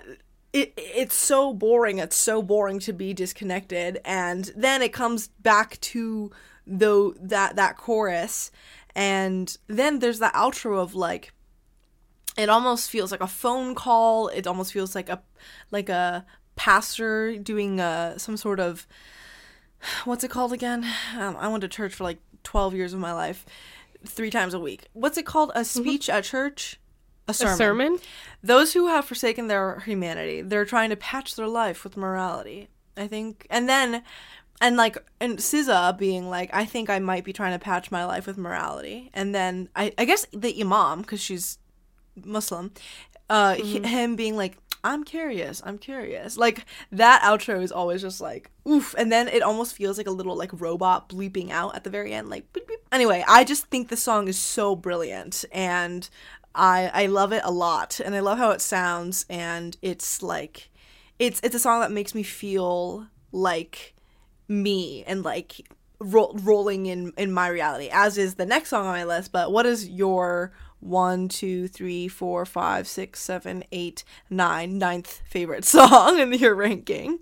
Oh, my number 9 is The Weeknd. Oh, excellent. Now we're really getting into neck and neck territory, because I love The Weeknd, and we still got a number of songs. So, remember when The Weeknd was like a hit song? Like, yeah, listening. Okay, so speaking of, like, SZA has so many hits that if you're online or just in the world, were unavoidable to listen to. So obviously I had heard verses, choruses, like these songs, or her really, really popular ones before. But now that I was listening, being like, okay, I am now listening to SZA. Like, as a body of work. So, like, so good. Like, her hit songs. And I'm not gonna, it could be because, you know, the new fan, the baby to her music. Like, I'm really attracted to her really popular songs because I'm like, wow, this is so good. But it's also like, when it's good, it's good. Like, some artists' most popular songs are their catchiest, are their most fun to listen to. Like, and I think her discography has a lot of depth to it, and I think that's what makes probably listening. I think she... Again, not to compare everyone to Taylor, but I also think when you get to a certain level, when you're as talented, comparison is natural. I think she has the charm that Taylor has in that her music is enjoyable. Like, it's played in grocery stores and you can listen to it without listening to her lyrics, or you can get into it. You can get into the production. You can get into the lyrics. Like, SZA's music has that, like, dual enjoyability that Beyonce has, that Taylor has. Like, you know, like, it has that where The Weeknd almost reminds me of, like, Blank Space, in that, like, Blank Space is one of Taylor's most commercially successful songs, and is probably one of her smartest narratively and what she's talking about. Like, I feel like SZA has that with her really popular songs as well, where it has this outrageous social commercial success. And if you listen to it in the context of her career, in the context of the album, in the context of her life at that point, it probably has so many different layers. Hashtag in defense of SZA hits or whatever. Not that they need defending, but just something that I noticed. Yeah. No, for sure. Because it's very much like, her hits are hits for a fucking reason, you know? My man is your man. Her it's her man too. Tuesday and Wednesday. Thursday and Friday. Oh, that was the other thing about SZA's music and about listening to her discography. If I was a SZA man thinking that, like, I had so much game, and then I listened to SZA songs, like, it would make me cry. Like, it would, like, I would feel so, like, she destroys male ego, I think, in her songs. So just, like, really fun to listen to. But at the same time, she's so vulnerable to it. She's so vulnerable, and she just lets herself be. And I feel like, you know, that's something that's so powerful about, particularly, like, the way that SZA does her songwriting and Taylor does their songwriting, because I think for a lot of the gen pop, right? Like, yeah, people are just like, they're just girls who are writing about their breakups and like the men that don't want them back and like how they hate their ex-boyfriends. But it's like the depth of the expression that's going on here and the way that it resonates it's there for a fucking reason. You know what I mean? Like, it's like, we are never ever getting back together. That's a fucking hit. I knew you were trouble when you walked in. Like, that's a hit. And my man is your man. It's her man too. It's because that's people's lives, okay? And like, at the same time, that's people's lives. That's motherfuckers' lives, okay? Look, you're talking about real people. When you talk about these girl songs, when you talk about they're just talking about boyfriends, you're talking about real working class people's lives. Be very careful. She said, "You're like 9 to 5. I'm the weekend. You make him lose his mind." Every weekend. You take Wednesday, Thursday, then just send him my way. Think I've got it covered. Because that alongside Broken Clocks, like... That's my next song. Spoiler alert. Yeah. Well, see, my next song is Jody.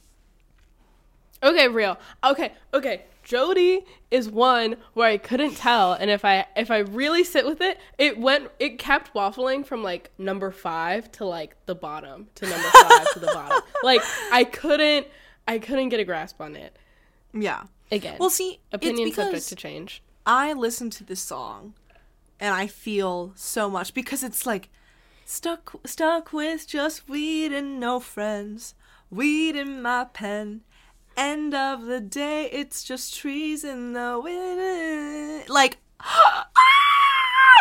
I think I have tweeted the Spotify lyrics version of stuck with just weed and no friends, weed in my pen, end of the day, it's just trees in the wind, maybe 17 times, like, over the course of like the past 3 years. Like,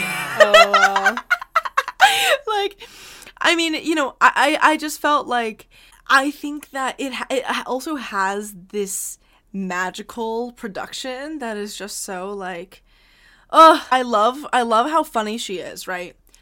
I heard that waist training get you a good boyfriend. I am not searching for one though. Girl, you too pretty, you could do better, right? Like, could have called you a cab in the morning. Girl, you know you should have called me. Would have rolled it up, could have smoked it up with you. Hi, right? Like, she's such a girl's girl in this way, in the way that she expresses herself in her music and the way that people resonate with her music. And Jody is a song that will just always be so close to me because of the way that the way that she expresses like how lonely it is because I feel like the title being Jody, there's like the muse of like the best friend or the distant friend, right?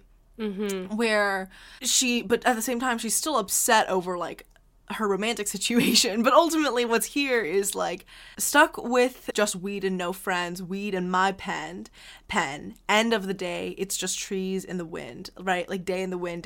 Like, it's just, there's something so beautiful about the longing and isolation here that I'm just like, oh, she's so real and mother. Real. And like I said, my next one is Broken Clocks. Oh, yes. Which I think is another #production slay. I really bumped it. Yeah, no. My next one is Broken Clocks. Because Broken Clocks does the thing where there's the ticking clocks. There's like that rhythm in the background of it, but there's also... Yes. Okay, this part, been about 3 years since I dated you. Why you still talking about me like we together? I moved on for the better. You moved on to whoever. I was down for whatever and then some. You gonna make me late to work again. Like, it's that is just like, whoa. She's spitting. It's bars. That's the part that gives me whiplash. Every time it comes up, I'm like, that is, yep. And there it is. And then I just take it day by day. 5 million? I just take it day by day. Nothing but love for you. Nothing but love for you. Like, she is so like, I cannot. Anyway, but that's what's so real. Like, Broken Clock's work of genius. Anyway, what is your 1, 2, 3, 4, 5, 6, 7? My 7 is Blind. Oh yeah. Oh yeah. I feel like I don't really like the chorus to that one. But my next one up is Seek and Destroy. Real. My next one is Low. Yeah, that makes sense for you. There it is. My favorite part of Seek and Destroy is chasing fat ass and fake connections, chasing facades in all directions. Chances are I've got no direction, begging my angels for protection. Like, new dick arrives and I erect it, begging my angels for protection, thanking my stars, living reckless. When I heard that, I was like, hold on. New dick arrives and I erect it, begging my angels for protection. I was like, what? Oh, and that part will get stuck in my head. This specific verse of like, chances are got no direction. Like, that will get stuck in my head repeatedly, and then of course it'll lead into the do to you, and then like the whole chorus. It's just like such a fucking earworm, and it's just so good. Seek and Destroy, just excellent. Agreed. My next one is Prom. Okay, real. My next one is Snooze. Yeah, I feel like that also makes sense for you. There it is. Yeah. Oh, yeah. Sorry, I just pressed play. Yeah. See, because Snooze is on... Snooze is like number 1, 2, 3, 4, 5, 6, 7, 8, 9, 10, 11, 12, 13, 14, 15, 16, 17, 18, 19, 20, 21, 22, 23, 24, 25, 26, 27. It's 27. It's like on the lower third for me. So it's like, I don't know. I just think totally it's not. I can't lose when I'm with you. How can I snooze and miss this moment? See, I'm just like, right, Nobody do buddy like you do. Like that's so sweet. That chorus doesn't really get me. You know what I mean? Like, it's not messy. Okay, you know what? This is my invisible string, and I will take it. It right. taps in. It taps in, like... Right. Well, see, but this is why Prom is so high up for me, the way that it's lower down for you, because I, like, when it's... Like, when those like light drums open, and then it's fearing not growing up, keeping me up at night. Am I doing enough? Feel like I'm wasting time. And then Promise to get a little better as I get older. like I feel like Control has this, people don't give this credit in this particular way, but it is a coming of age album in the way that like Pure Heroine or Melodrama, honestly it's probably like the in-between of like Pure Heroine and Melodrama in terms of coming to terms with your identity. Yeah. And they collabed on Homemade Dynamite, which is funny, but like, because of the way that she described, it's like, I just love how Prom opens. I mean, it's literally called Prom, and it's like, fearing not growing up, keeping me up at night. Like, fearing not growing up, keeping me up at night. Am I doing enough? Feel like I'm wasting time? Oh my God. But also when she's like, please don't take it personal, like I know you usually do. Don't take it personal. I know you will. Again, the focus on the money part, like right after that part of like, I forget my future never pulled out. Baby, the money will make it easier for me to run and hide out somewhere. Hopping through poppy fields, dodging evil witches, these houses keep dropping everywhere. It's like, now, and then it's, of course, back to promise to get a little better as I get older. And you're so patient and sick of waiting. Promise to do better. And I love promise to get a little better because, prom is like a shortened version of that. And it's like, it's almost screeching when she escalates to that point at the end. And then it, and then it dies. And it's just like, oh, just Prom is it's a song that I adore. But What is your 1, 2, 3, 4, 5th song? My 5th song is Snooze. We're at number 4 now. Yeah, okay. My 4th song is Far. Okay. Real. From previous comments. My 4th song is Love Galore alt version. Yeah. Almost number 1. And that is my top Control Deluxe song. Yeah. Of course. Yeah. I mean, see, Far is just so close to me because it's like it's almost aspirational. Done being used, done playing stupid, done being cool, done being screwed, done playing clueless. Far, like, I don't recognize me. Far, because I let you define me. Far, because I don't trust anybody. But no, Love Galore being up there for you, I feel like your ranking is very indicative of you being a new SZA listener, you know? But yes. Right. My number 3, like, when you, like, I feel like it molds and shapes you as well in this way, and it's just like, ugh. But my number 3 is Anything. Oh, real. Wait. Oh, yes. My number 3 is, okay. Okay. I'm not even me on a podcast. I'm not going to speak. No. My number 3 is Kill Bill. Yeah. This is the thing about Anything, okay? Mm-hmm. When I was going through lesbian situationships that could kill 20 grown men, when you're walking from point A to point B and there's, you know, trees in the wind, stuck with just weed and no friends, and then you listen to Anything and it's do you even know I'm alive? Do you even know I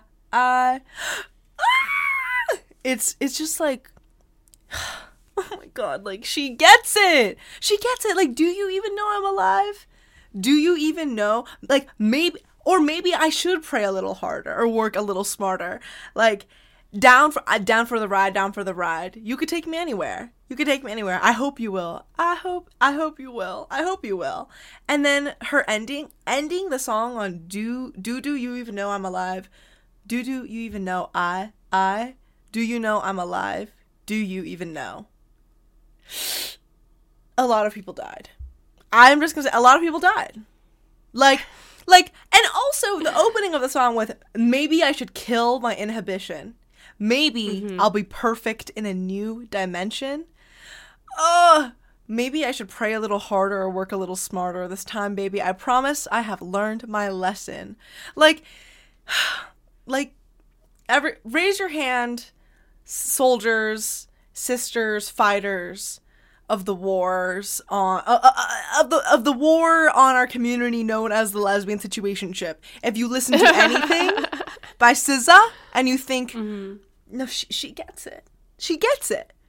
Because it's like, maybe I should kill my inhibition. Maybe I'll be perfect in a new dimension. Do you even know I'm alive? That's crazy. Anyways, my second song is not Kill Bill, because we know where that was. My second song is Normal Girl. Real. Which is why my jaw dropped to the floor when you said it so early on. Because Normal Girl, I kept on trying to listen to it back to other songs, being like, maybe this song is better. And I kept on being like, no, it's not. It's just not. Because, like, I wish I was a normal girl. Like,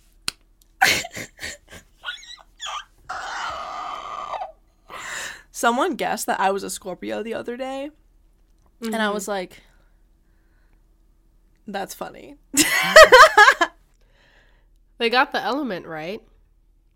They said, but you look like you listen to SZA and you really resonate with her lyrics. And I think we can tell by hour 1 minute 58 how the accuracy of that. I didn't, and I feel like I didn't really counter their assumption of me because I didn't actually tell them my sun sign until they were like, wait, so then what are you then? I was like, I'm a Cancer.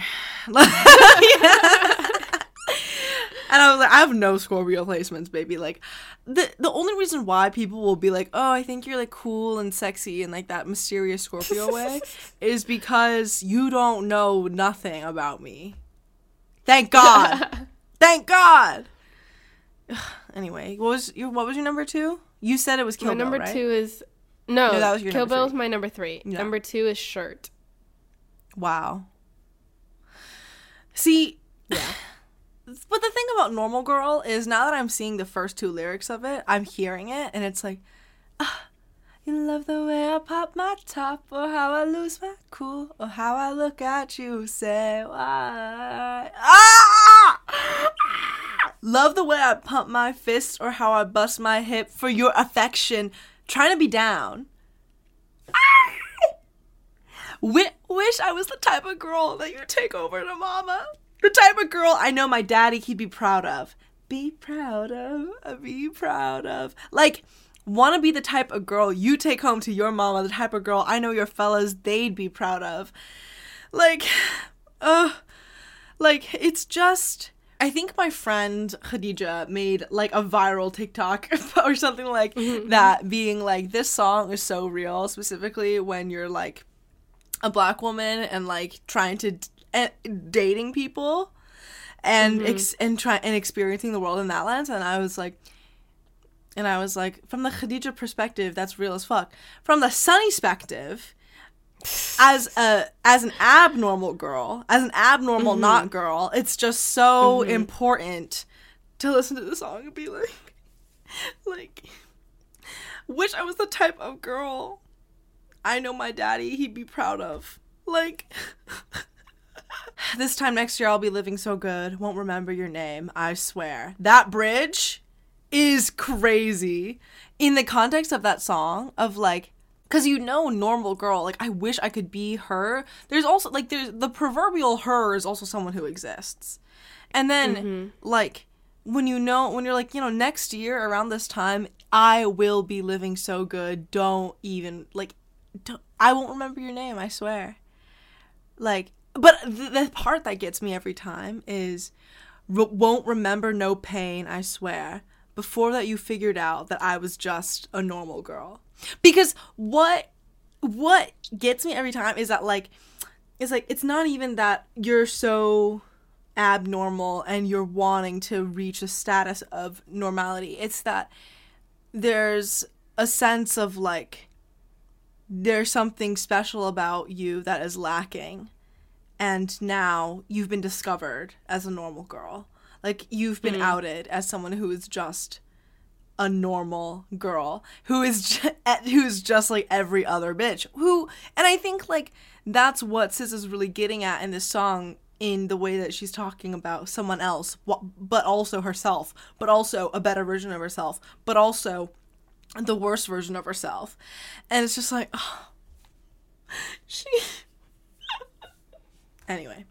Slade. What's your top song? What's your number 1 song? Garden. Say it like that. Very good song. My top song is Special.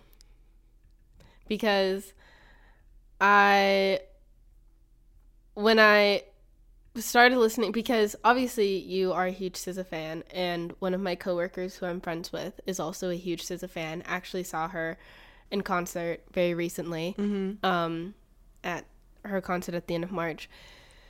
And so when I was listening to this, I accidentally listened to it on the first day of my period, and now I'm just a loser. I used to be special, but you made me hate you. Regret that you changed me.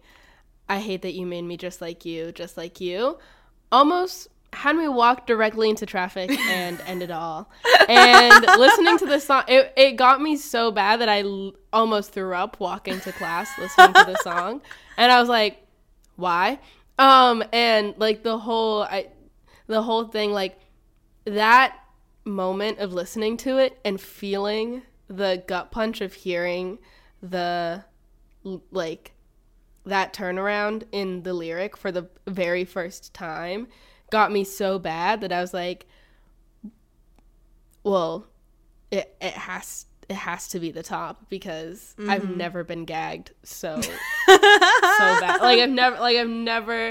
I've never felt exposed in that way before. I don't know. I feel like there's so much vulnerability in saying that you relate to SZA lyrics that I think that's also why I've been so quiet, because the lyrics of hers that do get me, I'm like, I don't know. I don't want to admit that people have changed or affected me this much or have the potential. Like, I think one aspect of SZA's lyrics that always gets me is when she talks about not people who have hurt her necessarily, but have the potential to hurt her, or people that have hurt her that, or the character of her song, the perspective that she's singing from, and not wanting to go back to them or wanting to be stronger or wanting to grow from that, but like not having yet. Like, there's something about the constant goal setting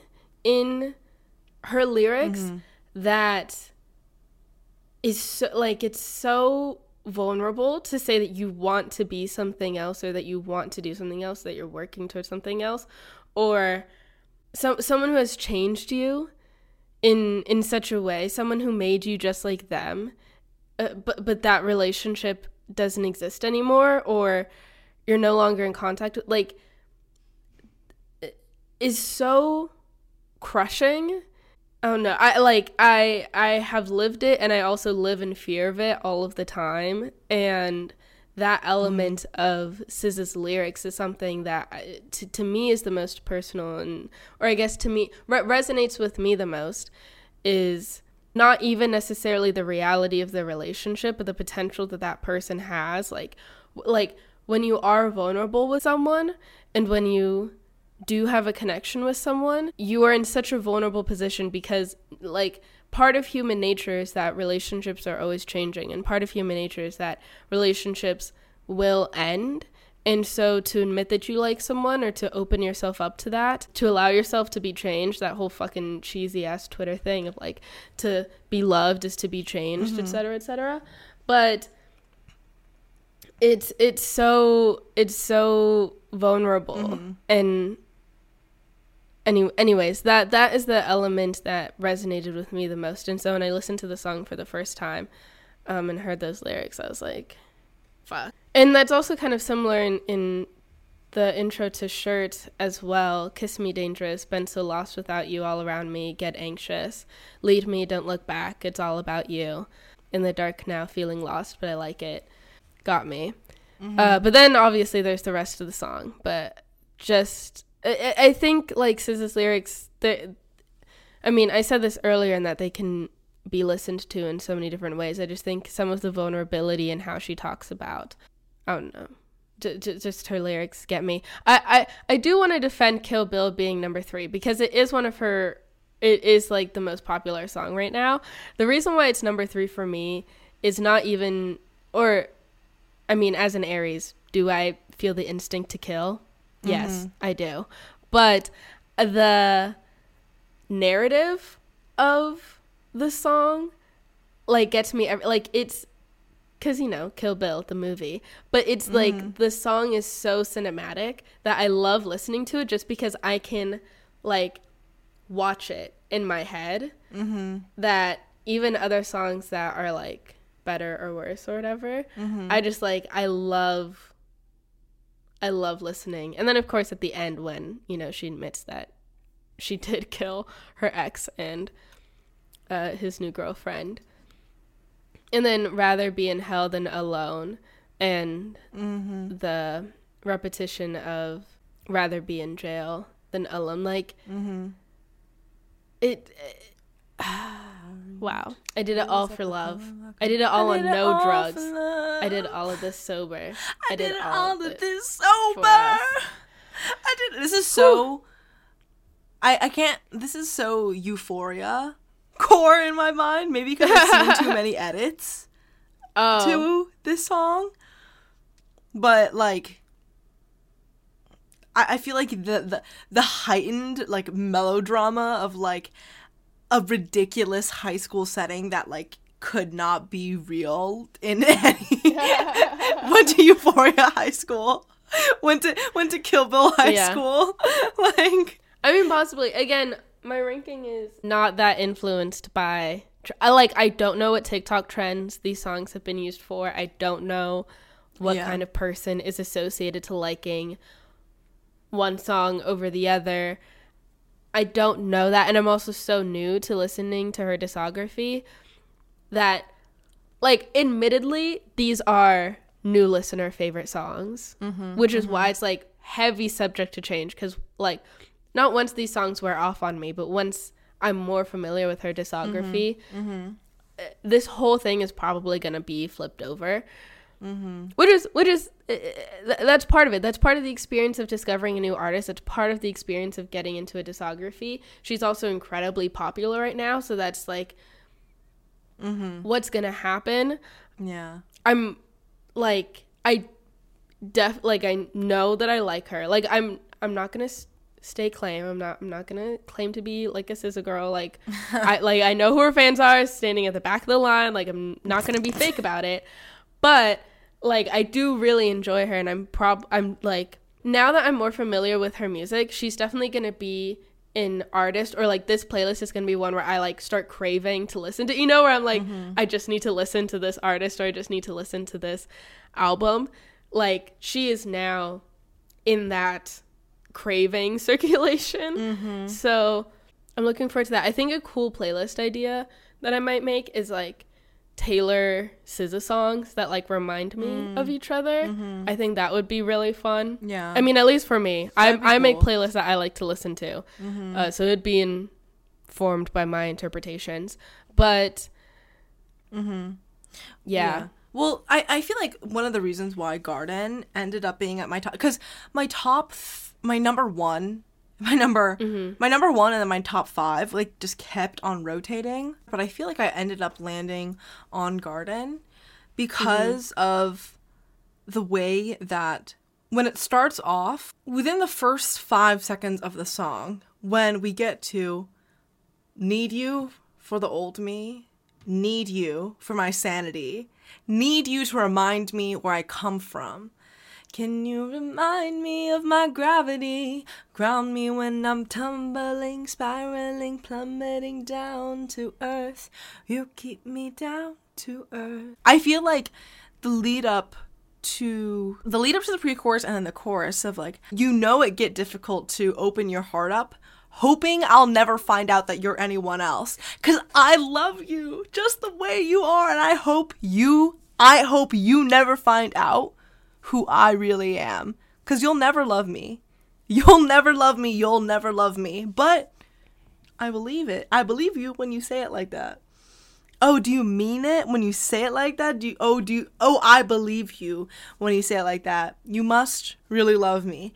Like, it's that pre-chorus and chorus has just a repeated like stabbing of the heart that is already opened up by the first 3 lyrics of need you, need you, need you. And it's just like, like, it's brutal. And I think my ranking is inaccurate because I hate to be vulnerable publicly. Because I'm like, going over the lyrics, I'm like, yeah, when I listened, this is probably a top 3 song for me. Garden? Yeah. In production, yeah. Which it is, it's my number 16, so relatively out of 44 high. And when I'm looking at it, I'm like, yes. I just, listeners, know that I love SZA. I don't think I can tell all of you my thoughts and there's some, like, vulnerability is something that I listen to, and I recognize it inside of myself. And that's as far as I can say. Literally, and that is it. That is as far as it goes. I have emotions, and that's most it's of just what so the hard public needs to be a Cancer in a world filled with people who aren't Cancers. You know what I mean? Like Okay, the number of Pisces that we have in our lives. Yeah, but they're too busy la-la-laing to be worrying about anything else. Like, their heads are in the clouds in, like, a real way. They're the koi fish in the clouds in the Lavender Haze music video. Yeah. So, that's different. Okay. I also feel like her grandma's outro in Garden, where she's like, I don't have to treat you mean. I just stay out of your way. Like, yeah. Oh my god, it's so, you don't have shit to say to me, I ain't got shit to say to you, Granny. And I love that and part that's the truth. It comes on. And step on.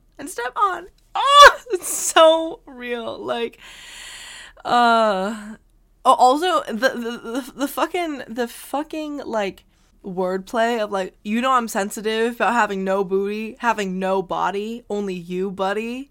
Can you hold me when nobody's around us? Like, and then back to the open your heart up, hoping I'll never find out that you're anyone else, because I love you how you are. And I hope you never find out who I really am, because you'll never love me, you'll never love me. Like, oh, it's so tragic and brutal. I feel like in a lot of ways this song feels like a song. The you can be like a parent, can be like an ex-lover, can be a current lover, can of course that's sort of the way that people feel, can be someone that doesn't even exist in your life yet. But I feel like no matter what, each line has a way that of feeling so true. to like, when you watch or see or hear something that is just true, you sense that it's true. Like, when you see dialogue on television or you read a book that just feels like you're reading a book, or you're watching characters on TV saying lines, like, you can feel that, you know, but you can feel truth when it comes through. And I think that is something that is just so present, specifically in Garden, Say It Like That by SZA. It's just so fucking good. And every time I listen to it, it's just like, it brings me to my knees. I'm like, exactly, because you'll never love me, anyways. So it's time to do recommendations. Yes, I can't wait for like in a month for my ranking to absolutely not be accurate, but 'tis the way it goes. I already, like, it's fine, but I like it. It's such a snapshot.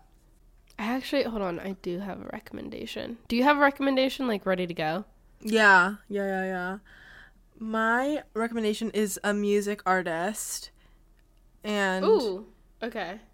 Well, I don't even know all of her songs like that, but it's a situation kind of similar to how Fiona Apple ended up on my top 5 artists of last year, in which it's like, I don't really know Fiona Apple's discography like that. Girls, please do not come at me.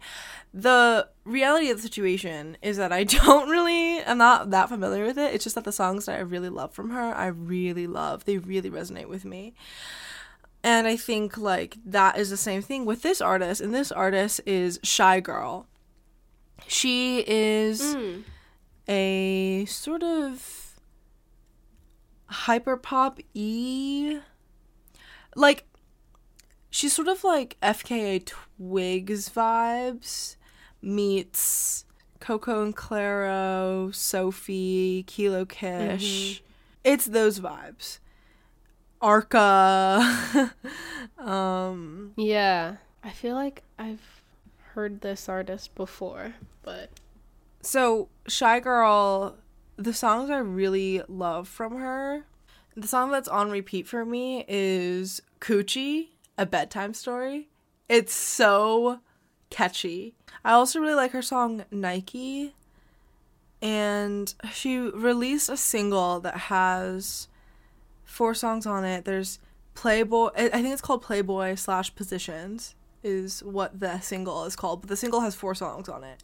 So there's Playboy Positions, and there's a Bjork remix of Whoa, I See It From Your Side, which is very, like, it's very Bjork. It's very ethereal.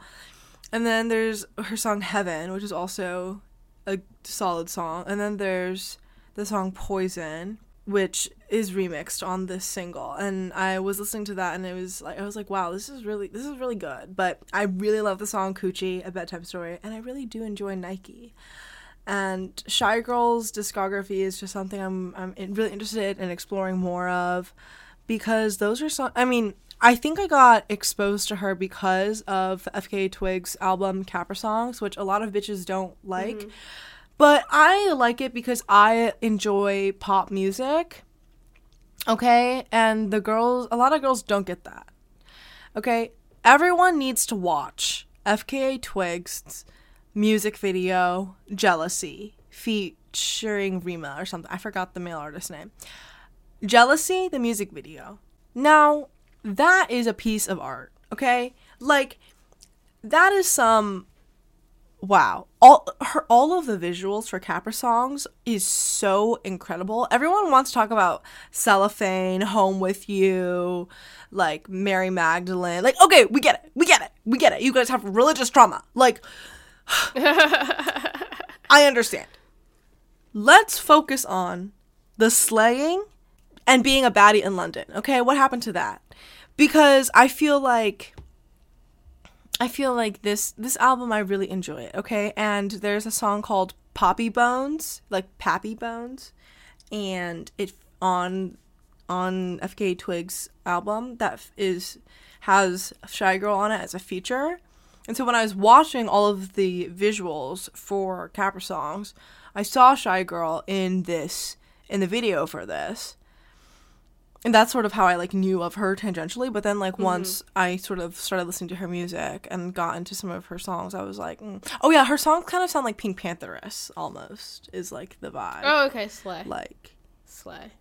Yeah, I would say that's sort of... It's like a heightened level of, like, bedroom pop. And so, yes, I enjoy her songs. Specifically, my favorite is Coochie, A Bedtime Story. So good. Slay. My recommendation is not related at all to anything else that we've talked about this episode, unfortunately. But I am recommending another stand-up comedy set. I'm so sorry. I'm recommending Mae Martin Sap, which has just come out recently. It is the directorial debut of Abby Jacobson. And I think it's a pretty solid stand-up set. Comedically, Mae Martin has not the same vibe as Tig Notaro, but also kind of has that dry, awkward... She's less dry than Tig. I don't think there's a stand-up comic as dry as Tig Notaro, but Mae kind of taps into that. And I've watched Mae's career over a number of years. I think it was around 2018, maybe 2019, when their first half-hour special was on Netflix, which for some reason I can't find anymore. But Netflix used to have these series that they would pump out of a mix of comedians' half-hour sets, and Mae was in it. And I remember watching it and thinking that they were one of the funnier comedians in that series. And really enjoying their work, watching them on YouTube. And then I think they had another half-hour set that came out on Netflix, and I was like, okay, that's even better than the last one. And then they got their deal with Netflix to make their show Feel Good, which have I recommended on here? Or I don't think I have. No. Why haven't I been using that for a recommendation? You might not like it, but it's a cute show. Gay. I probably wouldn't like it. Or watch it. You wouldn't. But for the audience, feel free to watch. Anyways, Feel Good came out. I really enjoyed that. Not that I think it's a great show, but you can just tell that she's trying so hard. Aww. That I like it. And it's also heavily based in some of the stand-ups, so some of the stories that come up, I'm like, okay, I've heard this before, but it's fun to see you put it on a show. And then now SAP is her first, like, big special.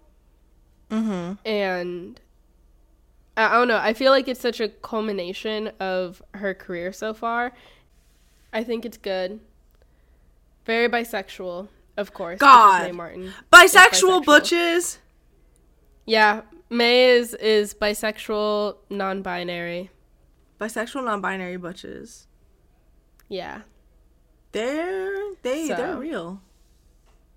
And directed by Abby Jacobson and May's the lore, just the Instagram posts that have come from their collaboration. I'm like, huh, interesting. You guys should talk about what it was like working together more. Yeah, you should talk about being bisexual. No one wants to hear about that. Sure. If that's what we think Abby Jacobson is. You know what? That's for a thought and an opinion that doesn't need to be vocalized. Oh, she's a futchma lesbian? Flop! That's the leading diagnosis. Flop! The leading diagnosis of international What's more doctors. of a flop? Being a futchma lesbian? Sorry to everyone who's a futchma lesbian. Or being... non-binary. A non-binary bi butch. Exactly. See, that's the thing, is that May is as butch as Abby needs to be. And it's like, if that is the relationship that's happening, if this will lead to the butchification of Abby Jacobson, then I need them to spend more time together. Bro, that would be kind of scary, though. Inshallah. No one needs that, kind of. No, actually, multiple people need it. Actually, it needs to happen. Really? But I don't... Yes. Would she even look... Yes. Would she even look normal like that? Because I just need her to try it on, just to see because you can feel the repression, you can feel the limit, and it's like, what if we just take it there once? What if we just take it there once, see how it feels, and if it's bad, and then we come back. She should have a reputation era, like she just disappears from the public eye for like a year, and then when she emerges, it's like, whoa, what happened there? Because, like, with Abby Jacobson, there's just, like, so, like, her personal gay Listen, I have no investment in this, and I don't really care, but, like, it's just, like, okay, first of all, so much of it I learned against my will, because so much of it involves her first ex, and that's great. Her first... Speaking of lesbian situationships, her first lesbian situationship was so bad that she went on like a 3-month-long road trip and wrote a book in self-isolation. Was it a good book? I think so. She went to school for like artistry. Like she's a drawer at heart. And so the book is a mix of writing and, well, she wrote Broad City. Like the first book I'm talking about is Carry This Book. I mean, the title, the implications of the title alone. It's a graphic novel-ish. Kind of like a bande dessinée kind of type vibe. So, yeah, my recommendation is Mae Martin SAP. Slay. Bada bing, bada boom. And that is our episode, folks. 2.5 hours later. They don't need to know that. Well, you know. We'll see you in our next episode. Follow us on Twitter for some giggles if you want. And follow us on Instagram so you can like our stories. And you can support us on Patreon, which you should do if you're listening all the way to the end of the episode, because we have bonus episodes on there. And yeah, Sunny changed Sunny's profile, no, Instagram handle to Sunny Box House on Instagram. Because it was Sunny, her salt box house on the road on the road? No, girl, that's a Cormac McCarthy book. Her salt box house on the coast took her mind off St. Louis. It's kind of like saying Sunny in St. Louis without lying. Mm-hmm. Because Sunny's not in St. Louis. Sunny is in a prison of her own making. A box house, one could say. People don't get it. People are like, what happened to Sunny Book Nook? I'm sorry. The old Taylor can't come to the phone right now. Like, guys, get with it. We have to accept change. You know? And I think Sunny Box House is also a reference to this excellent book that I recommended on the podcast, The Very Nice Box, by Eve Fleischman and another person, I think. That book has a bi-femme in it, I think, in this way. That is like... Like a real bi-femme, in the way that, like, a butch can be bisexual. There can be femmes that are, like, bisexual. Yeah. But you can't say that too loud, otherwise people will get the wrong idea. That's what, like, whenever I see, like, a hashtag real bisexual, I'm like, you're so real. It's so refreshing to see a real bisexual. But you can't... You can't even see them. They have to... You hear them, you smell them, you sense them in the... Like, you have to have specific... You have to have certain tools and sensors. It's like a ghost hunter type of, like, sensor thing. You walk into a room and it, like, buzzes. It's like that. Real. But for real bisexuals. Anyways, bye, everyone. It's 3 a.m. for Sunny. 3 a.m. and I'm still awake.